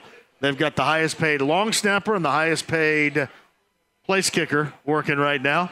And Jonathan Taylor sits on the PUP for the next 4 weeks. So that news broke today. We just talked to Melvin Bratton. Melvin Bratton in Miami days, incredible player. And I love the stories from Miami. But right now he reps Anthony Richardson, and we got a lot of great insight from Melvin a little bit earlier. That's something, by the way, I'm going to do again here in the not-so-distant future. I really enjoyed that conversation. That podcast is at 1075thefan.com. Joining us now, Jaguars senior reporter, editor, writer, also does radio for the Jags, talks it up, a lot of football on the Andy Moore Automotive Group hotline for our next guest. JP Shadrick joins us. Hey, JP, thank you so much for the time on this Friday. How are you? I'm doing well. Good afternoon, and looking forward to some real football for the first time. Week 1 is finally here, and the Jaguars feel like they have a formidable football team this season. JP, this is a secret interviewer. I've just jumped on. It's your buddy Chris Hagan, fellow alum of Hewitt-Trussville High School outside of Birmingham, Alabama. I told John not to drop my name on as we came back in, so I wanted to surprise you. I didn't know you were going to be on the show until we hit the last tease, and I'm like, oh, that's my guy. Yeah, it's good. Nice to hear from you. Let's go Huskies. The red and gray always prevail, and, we'll see if they do well this year. Husky fast, right? Isn't that what they call it? That's right. Hey, before we jump into the Colts-Jags talk, last week you had the call on Coach Prime and his debut. How exciting was that being down there at TCU? Oh, yeah, it was fantastic for Westwood One. And you know what? They're going to score a lot of points this year in Colorado, but they might give up a lot of points in Colorado, too. So it's going to be like that all year long, it feels like. Their skilled players on offense are just fantastic. So they're going to be able to throw it around. Shadrick Sanders, so efficient, so smooth with the ball. Travis Hunter is the real deal. He was open 2 other times, and they missed a couple of deep balls with him last week. They've got to clean up some special teams things. What's the one thing that can really get you beat if you don't clean up some stuff. Long kickoff return, had a field goal blocked. So, I see them as a 500 team. I think some of those power teams out there are going to get them. But it was a fantastic game back and forth, 1,100 yards of offense between the teams. Wow. Hey, JP, when you look at Hunter, what do you think is going to be his side of the football when he gets to the NFL? I tell you, that's a great question, right? Because he was really good as a receiver, and then was pretty good as a corner. Obviously, had that pick right near the goal line, which is just a heads-up play to even think about going over in the flat to cut it off, and then having the ability to go do it is another thing. So he had all that combined. I would be surprised if he's playing both ways in the league. That's tough to do. But right now, it looks like a receiver to me. I mean, it's just the way he's putting up numbers and beating people. Let's see it against some more defenses when they have actual tape on him in FBS, a few weeks in. Let's see if they start kind of doubling him or changing some coverage on him and how he adjusts to that. But first glance, I mean, he's pretty darn good as a receiver. The numbers he put up week 1, I'd take that. JP, that's a pretty cool side gig, but your main hustle is down there with the Jaguars. And as you said, so much excitement when you think about reigning champs, a third-year stud quarterback coming in. What is the bar? What's the fan base down there thinking? I mean, obviously the sky's the limit, or it should be this season. Yeah, stratosphere. That's what everybody's thinking about down here. They're thinking about Las Vegas in February and number 1 seed and everything that comes with that, and a playoff bye. And so there's a lot of that going on, right? And it's been kind of the vogue thing the last week or so for some national folks to pick the Jaguars as the number 1 seed. But, as Doug Peterson told me this week, they haven't done anything yet. They went to 1 playoff, and they were a fumble away from not even getting to that last year. In any of the last 6 games, if anything goes wrong, they're not champions. They're not in the playoffs. So they've got to improve from that, and they know that. So they understand. It feels like the team is kind of keeping their wits about them. They're not believing all the hype, at least already. They know they're going to be a good team. They feel like that at least. There's a quiet confidence about them. But, again, they've got to go show it. And this is a game, no disrespect to Indianapolis, but on paper, this is a game that the Jaguars should go win. This is, if you're going to own the division, if you're going to be the number 1 seed, you go up to a place where you haven't won except for once in the last 10 trips, and you go beat a Colts team that's undermanned and show off on offense and do what you need to do. That's the mindset of the Jaguars fans and the Jaguars team.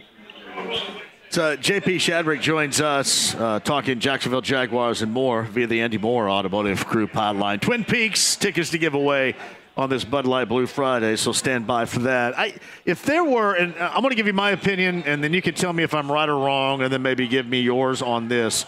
If there was a spot to where maybe Jacksonville could spring somewhat of a leak, I think it's the defensive line of the Colts, front 7, if you will, against the offensive line of the Jaguars. And I know a lot with Cam Robinson has gone on with that suspension. I know what they have liked, at least in his replacement so far, who's a little bit dinged up. But am I right on that?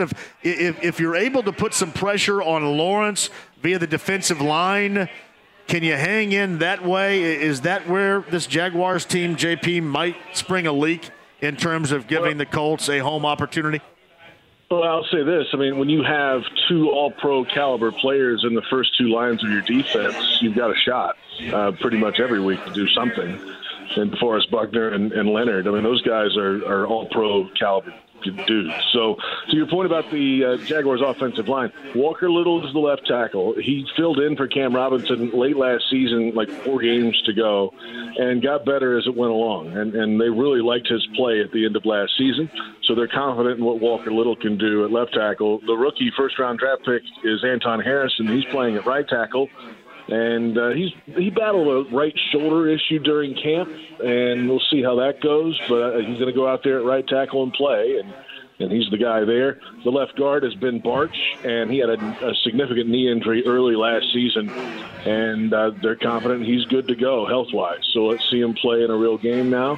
They love the center and right guard. There's no worries about those 2.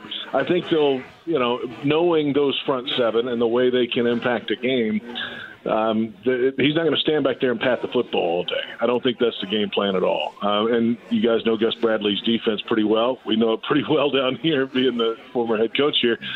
He's going to make you earn it. He's going to make you drive the length of the field and try not to give up the big play. Well, if they're going to give you 5, 7, 10-yard gains, take them. And that'll be a step in the right direction for Trevor Lawrence, too, in the maturation process.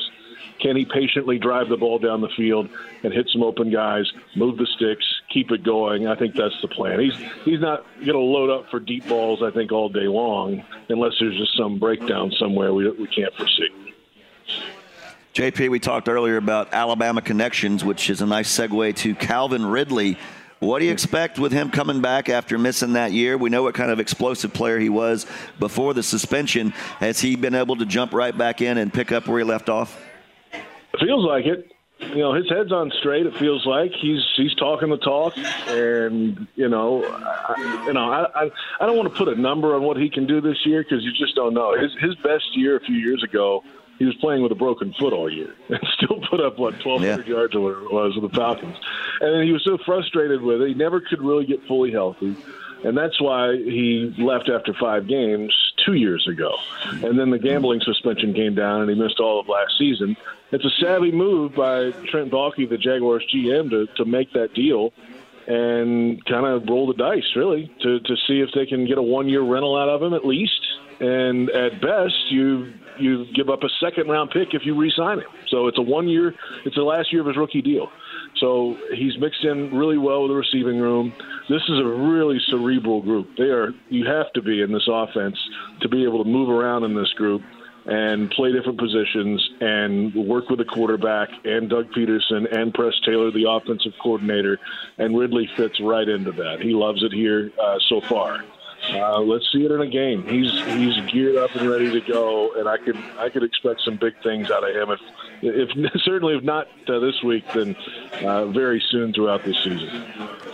JP Shadrick joins us talking Jaguars and Colts.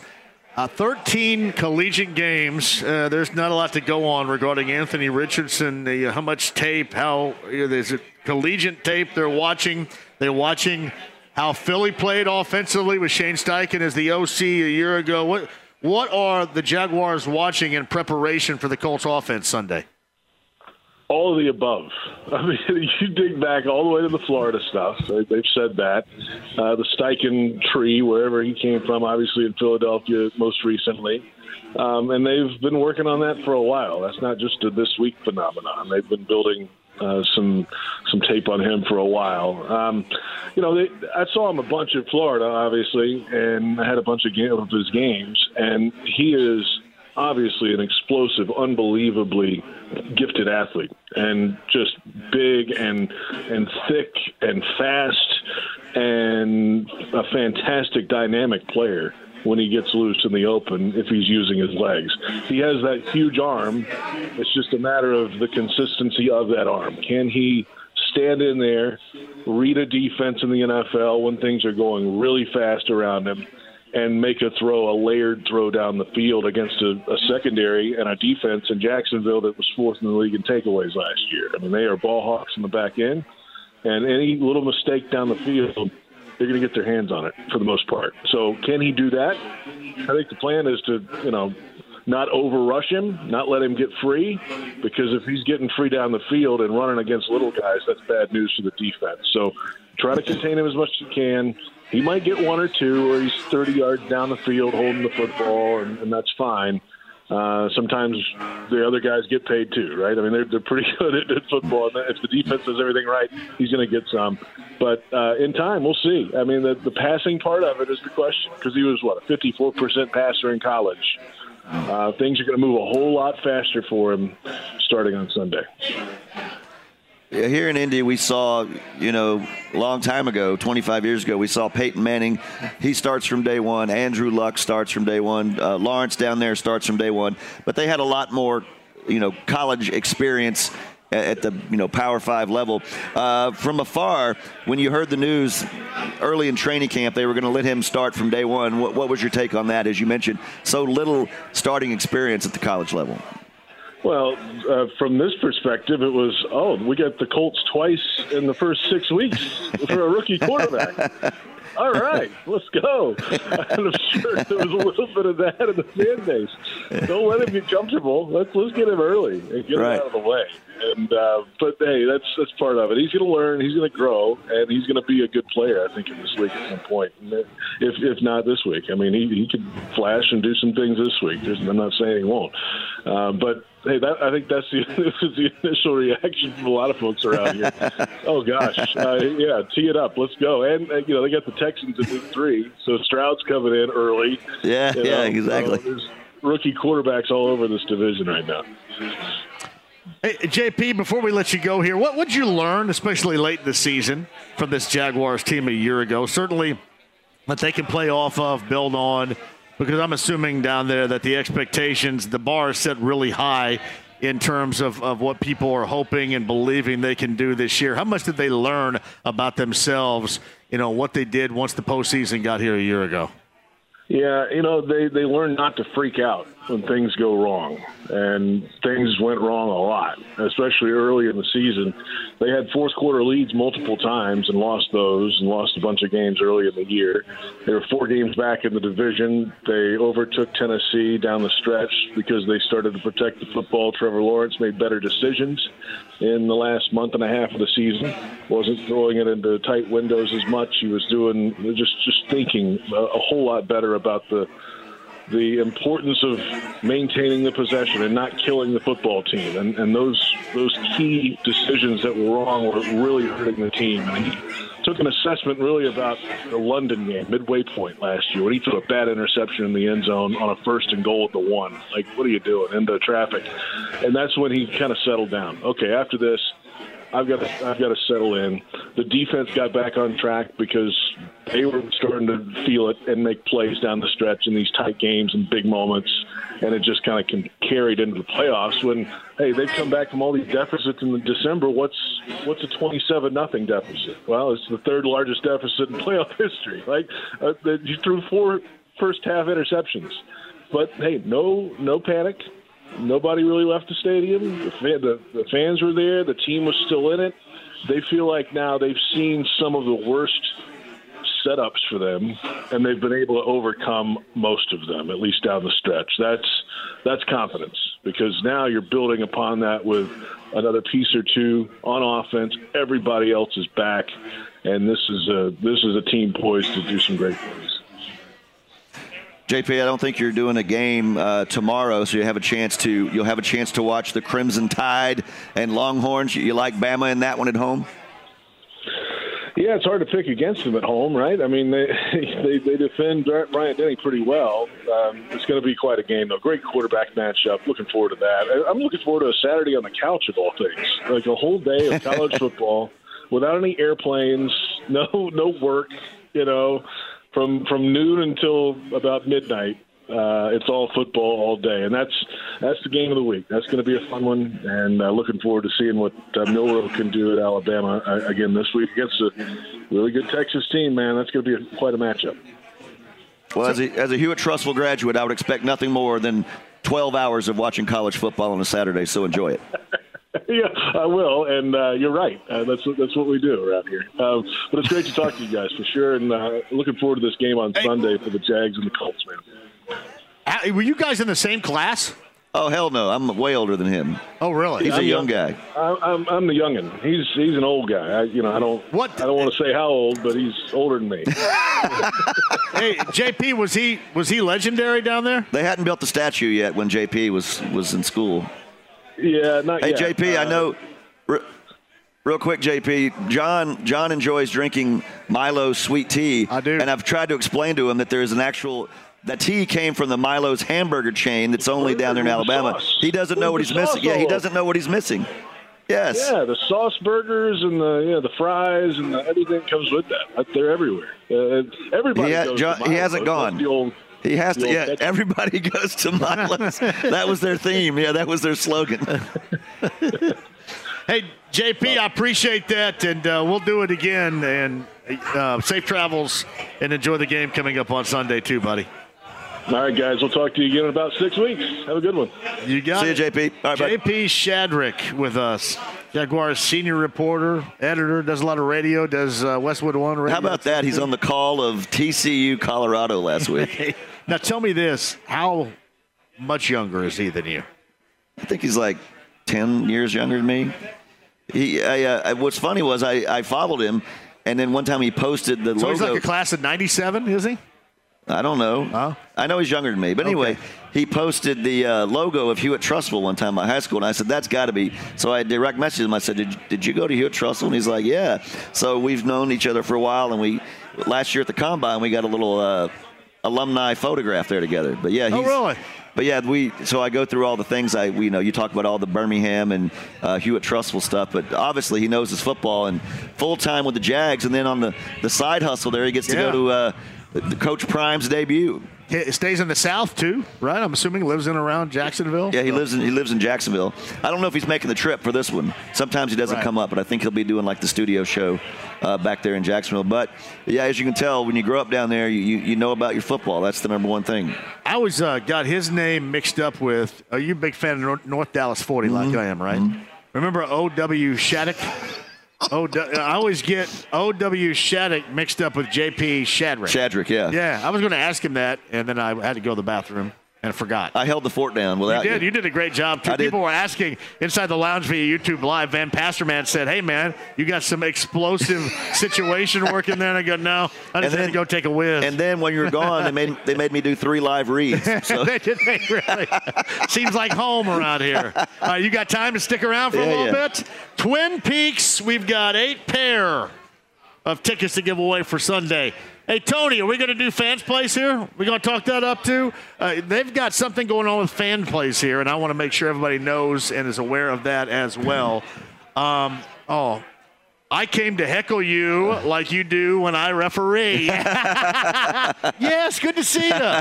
Well, you know I'm an assistant coach. Running. The 8th grade Center Grove girls team. I'm the assistant coach. Yeah, we're going to be doing chaos. Good to see you, man. You better grease the wheel right now while you got him here. Yeah, he didn't throw me out. I got thrown out of a game like 4 years ago over at Brownsburg by the Pike athletic director. Maybe he just hates your radio show. Nah, you know what? I don't think he knew what the hell was going on. That was part of it because I didn't give a crap. I was just kind of sitting there. But now it was the Pike AD. You're not one of them parents that runs onto the floor and shoves a ref, are you? I was actually sitting there listening to the Colts game on my headset and watching my daughter, Lainey, and Lainey got flipped on a screen, which happens, and it knocked her tooth out. Oh, wow. So she went to the bench, and they were coming down, and the official went by me, and I said, hey, brother, do you think you can I want to make sure I get home without having gone to the ER. Is that okay? Can we? He got mad at me and got mad at me and ran me, and then this nut athletic director came from the stands, and it was crazy. But no, I did not. I didn't even know what the hell was going on. I wasn't really paying attention, except for the lost tooth thing. I was paying attention to that. All right, quick break, and we'll come back. Hagen stays. We'll tell you about Fans Place and what they're doing here as well. We've got Colts Happy Hour coming up at the top of the hour. I tell you what we'll do right now, if you're back there, Graham, and you're okay with this, 239-1070. I know we have another pair of tickets to give away for Dave Chappelle. Have you seen Chappelle before? I saw him last time he came through. Is it pretty solid? Yeah, they showed a movie. It was kind of a different kind of show. The coolest thing that happened, though, was when you walked in, they took your cell phone and put it in this little Ziploc bag. Yeah. So you can't record anything or, find out if there's an emergency at your house. But then I was like, that's genius, because if you're doing comedy, right, it ruins your routine if somebody's already recorded it and put it on YouTube. So, yeah. I don't know. I'm sure this will be more of a straight stand-up thing. The last time he kind of aired this documentary about how they were doing stand-up shows out in this park in his hometown over in Ohio through the COVID thing, how they were still trying to, Because he lives around Dayton, right? Dayton, Ohio? It's some kind of yellow place, or I forget the name of it. I've always said I was going to drive through there, but it's a tiny place just outside of the Dayton and Springville area. Huh. Pretty cool. All right, Dave Chappelle is going to be here Wednesday. Cambridge Fieldhouse, number 9, 239-1070 is going to go on us. Bud Light Blue Friday. We've got Jaguars Colts tickets for you to win. We'll get back to that and more of a breakdown of week number 1. Last night, Lions get the win over the Chiefs in Kansas City. We'll hit on that. IU, Indiana State kicks tonight at 7 down in Bloomington. Purdue and Va Tech coming up tomorrow at noon from Blacksburg. That and more. And the Colts handed out an extension today. If you haven't heard, maybe you want to hang around. We'll tell you who got that extension coming up next. Stick around. The Ride with JMV. What did you say? I said we need a water break. You need a water break. Water is for cowards. Water makes you weak. Water is for washing blood off that uniform, and you don't get no blood on my uniform. Boy, you must be outside your mind. 93.5 and 107.5. The Fan. Hey, welcome back. Twin Peaks. We are in Greenwood today on a Bud Light Blue Friday. Thank you very much for joining us. We got 8 pair of Jaguars Colts tickets to give away. I see the awesome Emax has made it in today. Devin's the on-site engineer. Graham's in for James today, back in the studio. Graham, thank you very much for doing what you're doing. Busy show so far. Don Fischer, voice of the Hoosiers. Bob Lovell, Indiana Sports Talk. Mike Wells, ESPN Radio. Melvin Bratton, who not only is a former both NFL and Miami collegiate running back, but also the representation of Anthony Richardson. Talked to Melvin about that and more a little bit earlier. And JP Shadrick from, the Jaguars Radio Network and so much more. Writes for them on their website and all that. JP just joined us again. If you missed any of it, 1075thefan.com.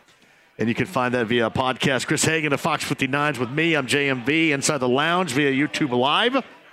You can see me as well, Twin Peaks, where we're looking for you on this Friday night. In fact, the 4th Friday night of the high school football season. So, again, drive safely and enjoy the time if you're heading out to a high school football game coming up later on tonight.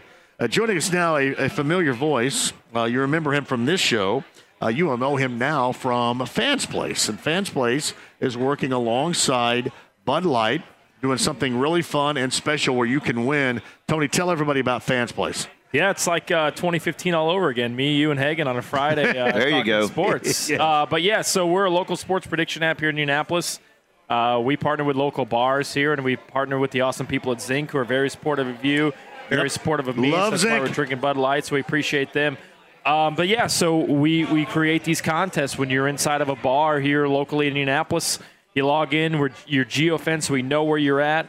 You can gain tokens by competing in contests, answering questions like, will the Colts score over 20 points on Sunday? Will Anthony Richardson have over 40 rushing yards? Those type of predictive questions. We're an alternative to gambling, so we partner with Bud Light to kind of bring money and bring people back into local bars here in Indianapolis and places like Twin Peaks, Kilroy's, Fat Dan's are some of our big ones. So, we're doing stuff with you. We're giving away tickets. We're doing trivia at every Bud Light Blue Friday throughout the season.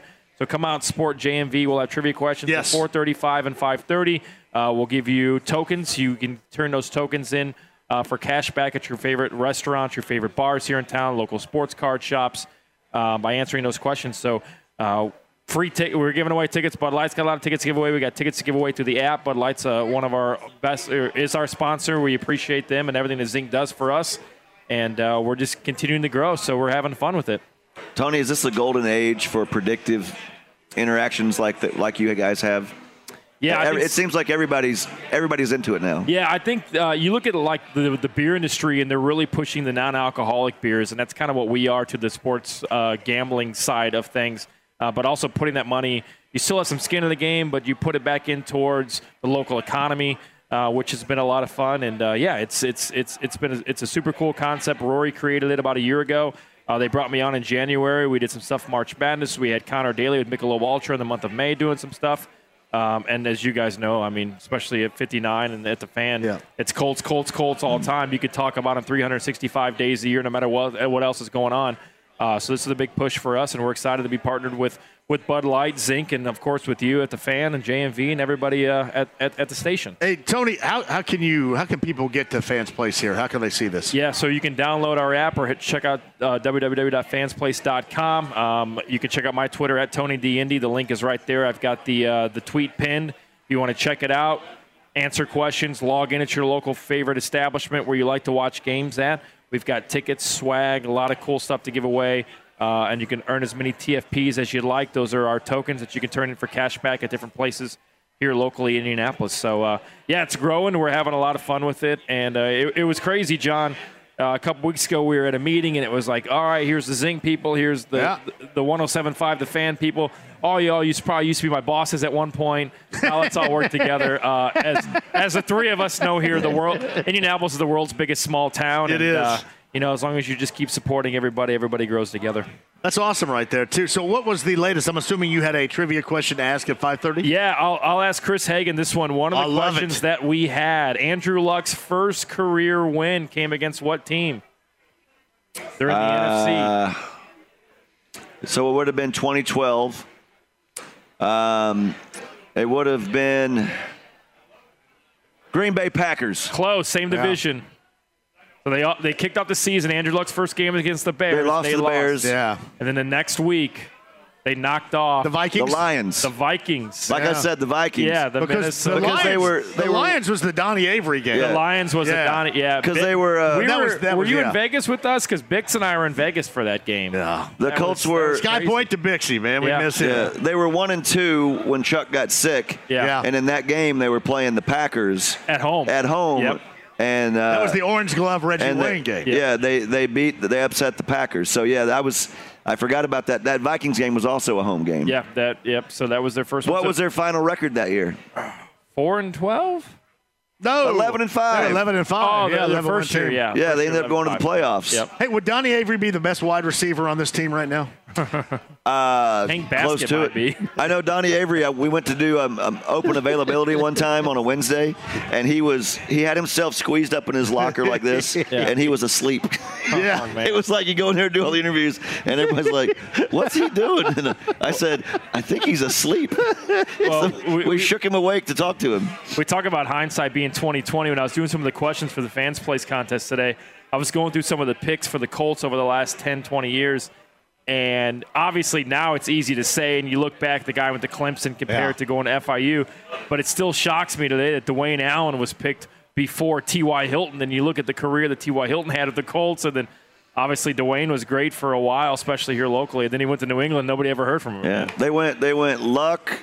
They went Fleener. They went Dwayne. Yeah. They went T.Y. They went Vic Ballard, Mississippi State Bulldog. They go Fleener before Dwayne in that draft? I think they did. Fleener I think you're right. Fleener was second round pick. Yeah, because their first two picks came from Stanford. It was Luck and Fleener. Yeah. That was probably a Luck thing. Like he would like to have Fleener around. But that was a Grigson draft. He got Luck. He got T.Y. out of that. He didn't get Luck. Jim got Luck. But yeah. Yeah. You wonder if they because they brought in Grigson. That was his first draft. What would if they kept the previous regime in there? Jim Caldwell. Was it Chris Polian was supposed to be calling the shots? What does that draft look like? What does this franchise look like? Let me ask you, Tony, you go at left tackle. Chris Polian, special right there. From your guys' perspective and what you do at 59, what's the excitement level with Anthony Richardson compared to what we've seen over the last couple of years? Oh, it's huge. Everybody, those news goons and weather nerds in there, they're all talking about it. They're excited. See, that's when you know something's happening and that's Jim O'Brien's talking about it. You know it's big. The nerds in the TV studio get involved. Put it this way. I think there's a lot more excitement about Anthony Richardson than there would have been with Will Levis. Don't you agree? Oh, yeah.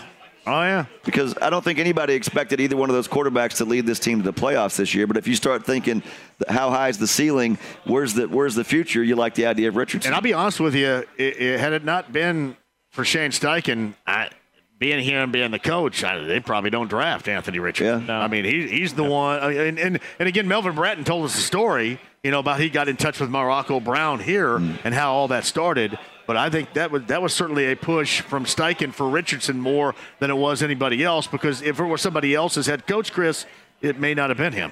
Like Bill Parcells said, you let me pick out the groceries if I got to make the meal. So I'm sure, Steichen had a hand in that. You're at the combine, you're talking. What kind of player do you want? Who can you work with? Who do you feel comfortable? You look at what he did with Jalen Hurts. Yep. That's something he's got a plan.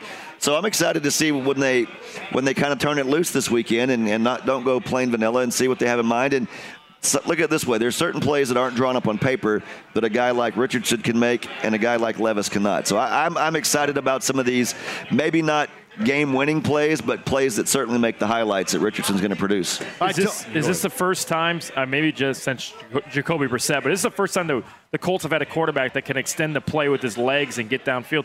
Hell, he might be the leading rusher for the Colts this year. Luck did, yeah. But I mean, Luck would just extend the play, and then that ended up, not extending his career. That was always a great argument of how long he held the football, right? Isn't that a great argument? It was always a great argument. He wouldn't slide either. Let me tell you what, in terms of holding the football, you ain't seen nothing yet. Yeah. Because if somebody, when that was brought up with Luck over Luck's era, you have seen nothing yet. The football will be held much more now than it ever has been around here. Well, that's the thing is and we talked about with JP, he saw him down in Gainesville. He saw him play at Florida, and he could do things at the college level that you can't still do at the NFL level. And that's going to be, you have to learn that. He's going to have to get the experience of how fast these guys are.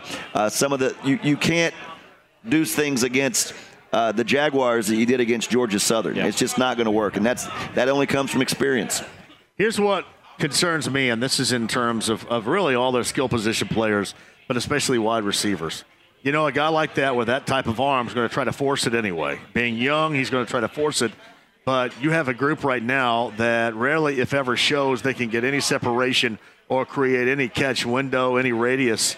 And I think you're going to see so many deflection interceptions this year from him. He's going to try to force it. These guys aren't going to create space. That's just really a bad early type of combination for a youthful, inexperienced quarterback. If you have issues with accuracy, you're better off with guys running wide open. Yeah. If you got smaller windows and you already had issues with accuracy, and that's just something you're going to have to work through. People have been saying he's going to have growing pains. I call them throwing pains, and we're going to see a lot of throwing pains as he adjusts to life in the NFL. And, that's why he showed up on his off day and put in 8 hours of work. He's got the mindset of he knows he needs to get better, and I think he's going to. All right, Fans Place, tell them how they can get involved again. Yeah, check us out, fansplace.com. Download the app. We've got it on our Twitter at TonyDND at @the_fans_place. Download the app, get into our contest, check into your local bars this weekend when you're out checking out college and NFL games. And every Bud Light Blue Friday with Bud Light will be here with you, giving away tickets, giving away swag with some trivia, and we'll just keep having fun with it. Hey, you think Georgia covers 42.5? No. Against Ball State tomorrow? And I don't think IU covers against Indiana State. Did you see how Ball State? Did you see Kentucky covered last week against Ball State with 8 seconds to go in the game? I saw that. Yeah. I think IU does cover, and I think Georgia does cover. Oh, 42.5? Yeah, that's major. Matt Tone, it's good to see you. Thanks for being involved all season long on Bud Light Blue Fridays, right? Yep. Tell Blake T I said hello. You got it. I will. We'll talk racing sometime with him. You got it. That's Tony Donahue right there. Tony D. The Fans Place. Quick break. We'll come back. You're going to stick, right? Yeah, I guess I have to now. You're going to get a picture taken coming up here at 6. Harris Hoosier Park Race of the Day coming up as well, and we'll start giving away tickets for the Colts and the Jaguars, courtesy of Bud Light on a Blue Friday at Twin Peaks in Greenwood. 93.5 and 107.5 The Fan.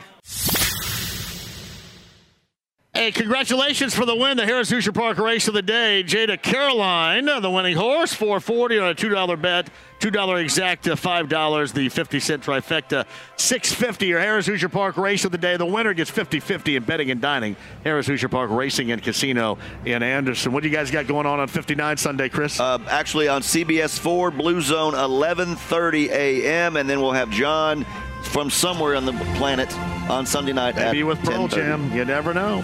To me, JMV Takeover tomorrow night, 6 until midnight on B105.7. All right, here's what we're going to do. We'll stop down. We'll come back and do some Colts Happy Hour. Don't go anywhere. We're going to start here at Twin Peaks on a Bud Light Blue Friday giving away Colts Jaguars tickets. That's next. 93.5 and 107.5 The Fan. Don't go away.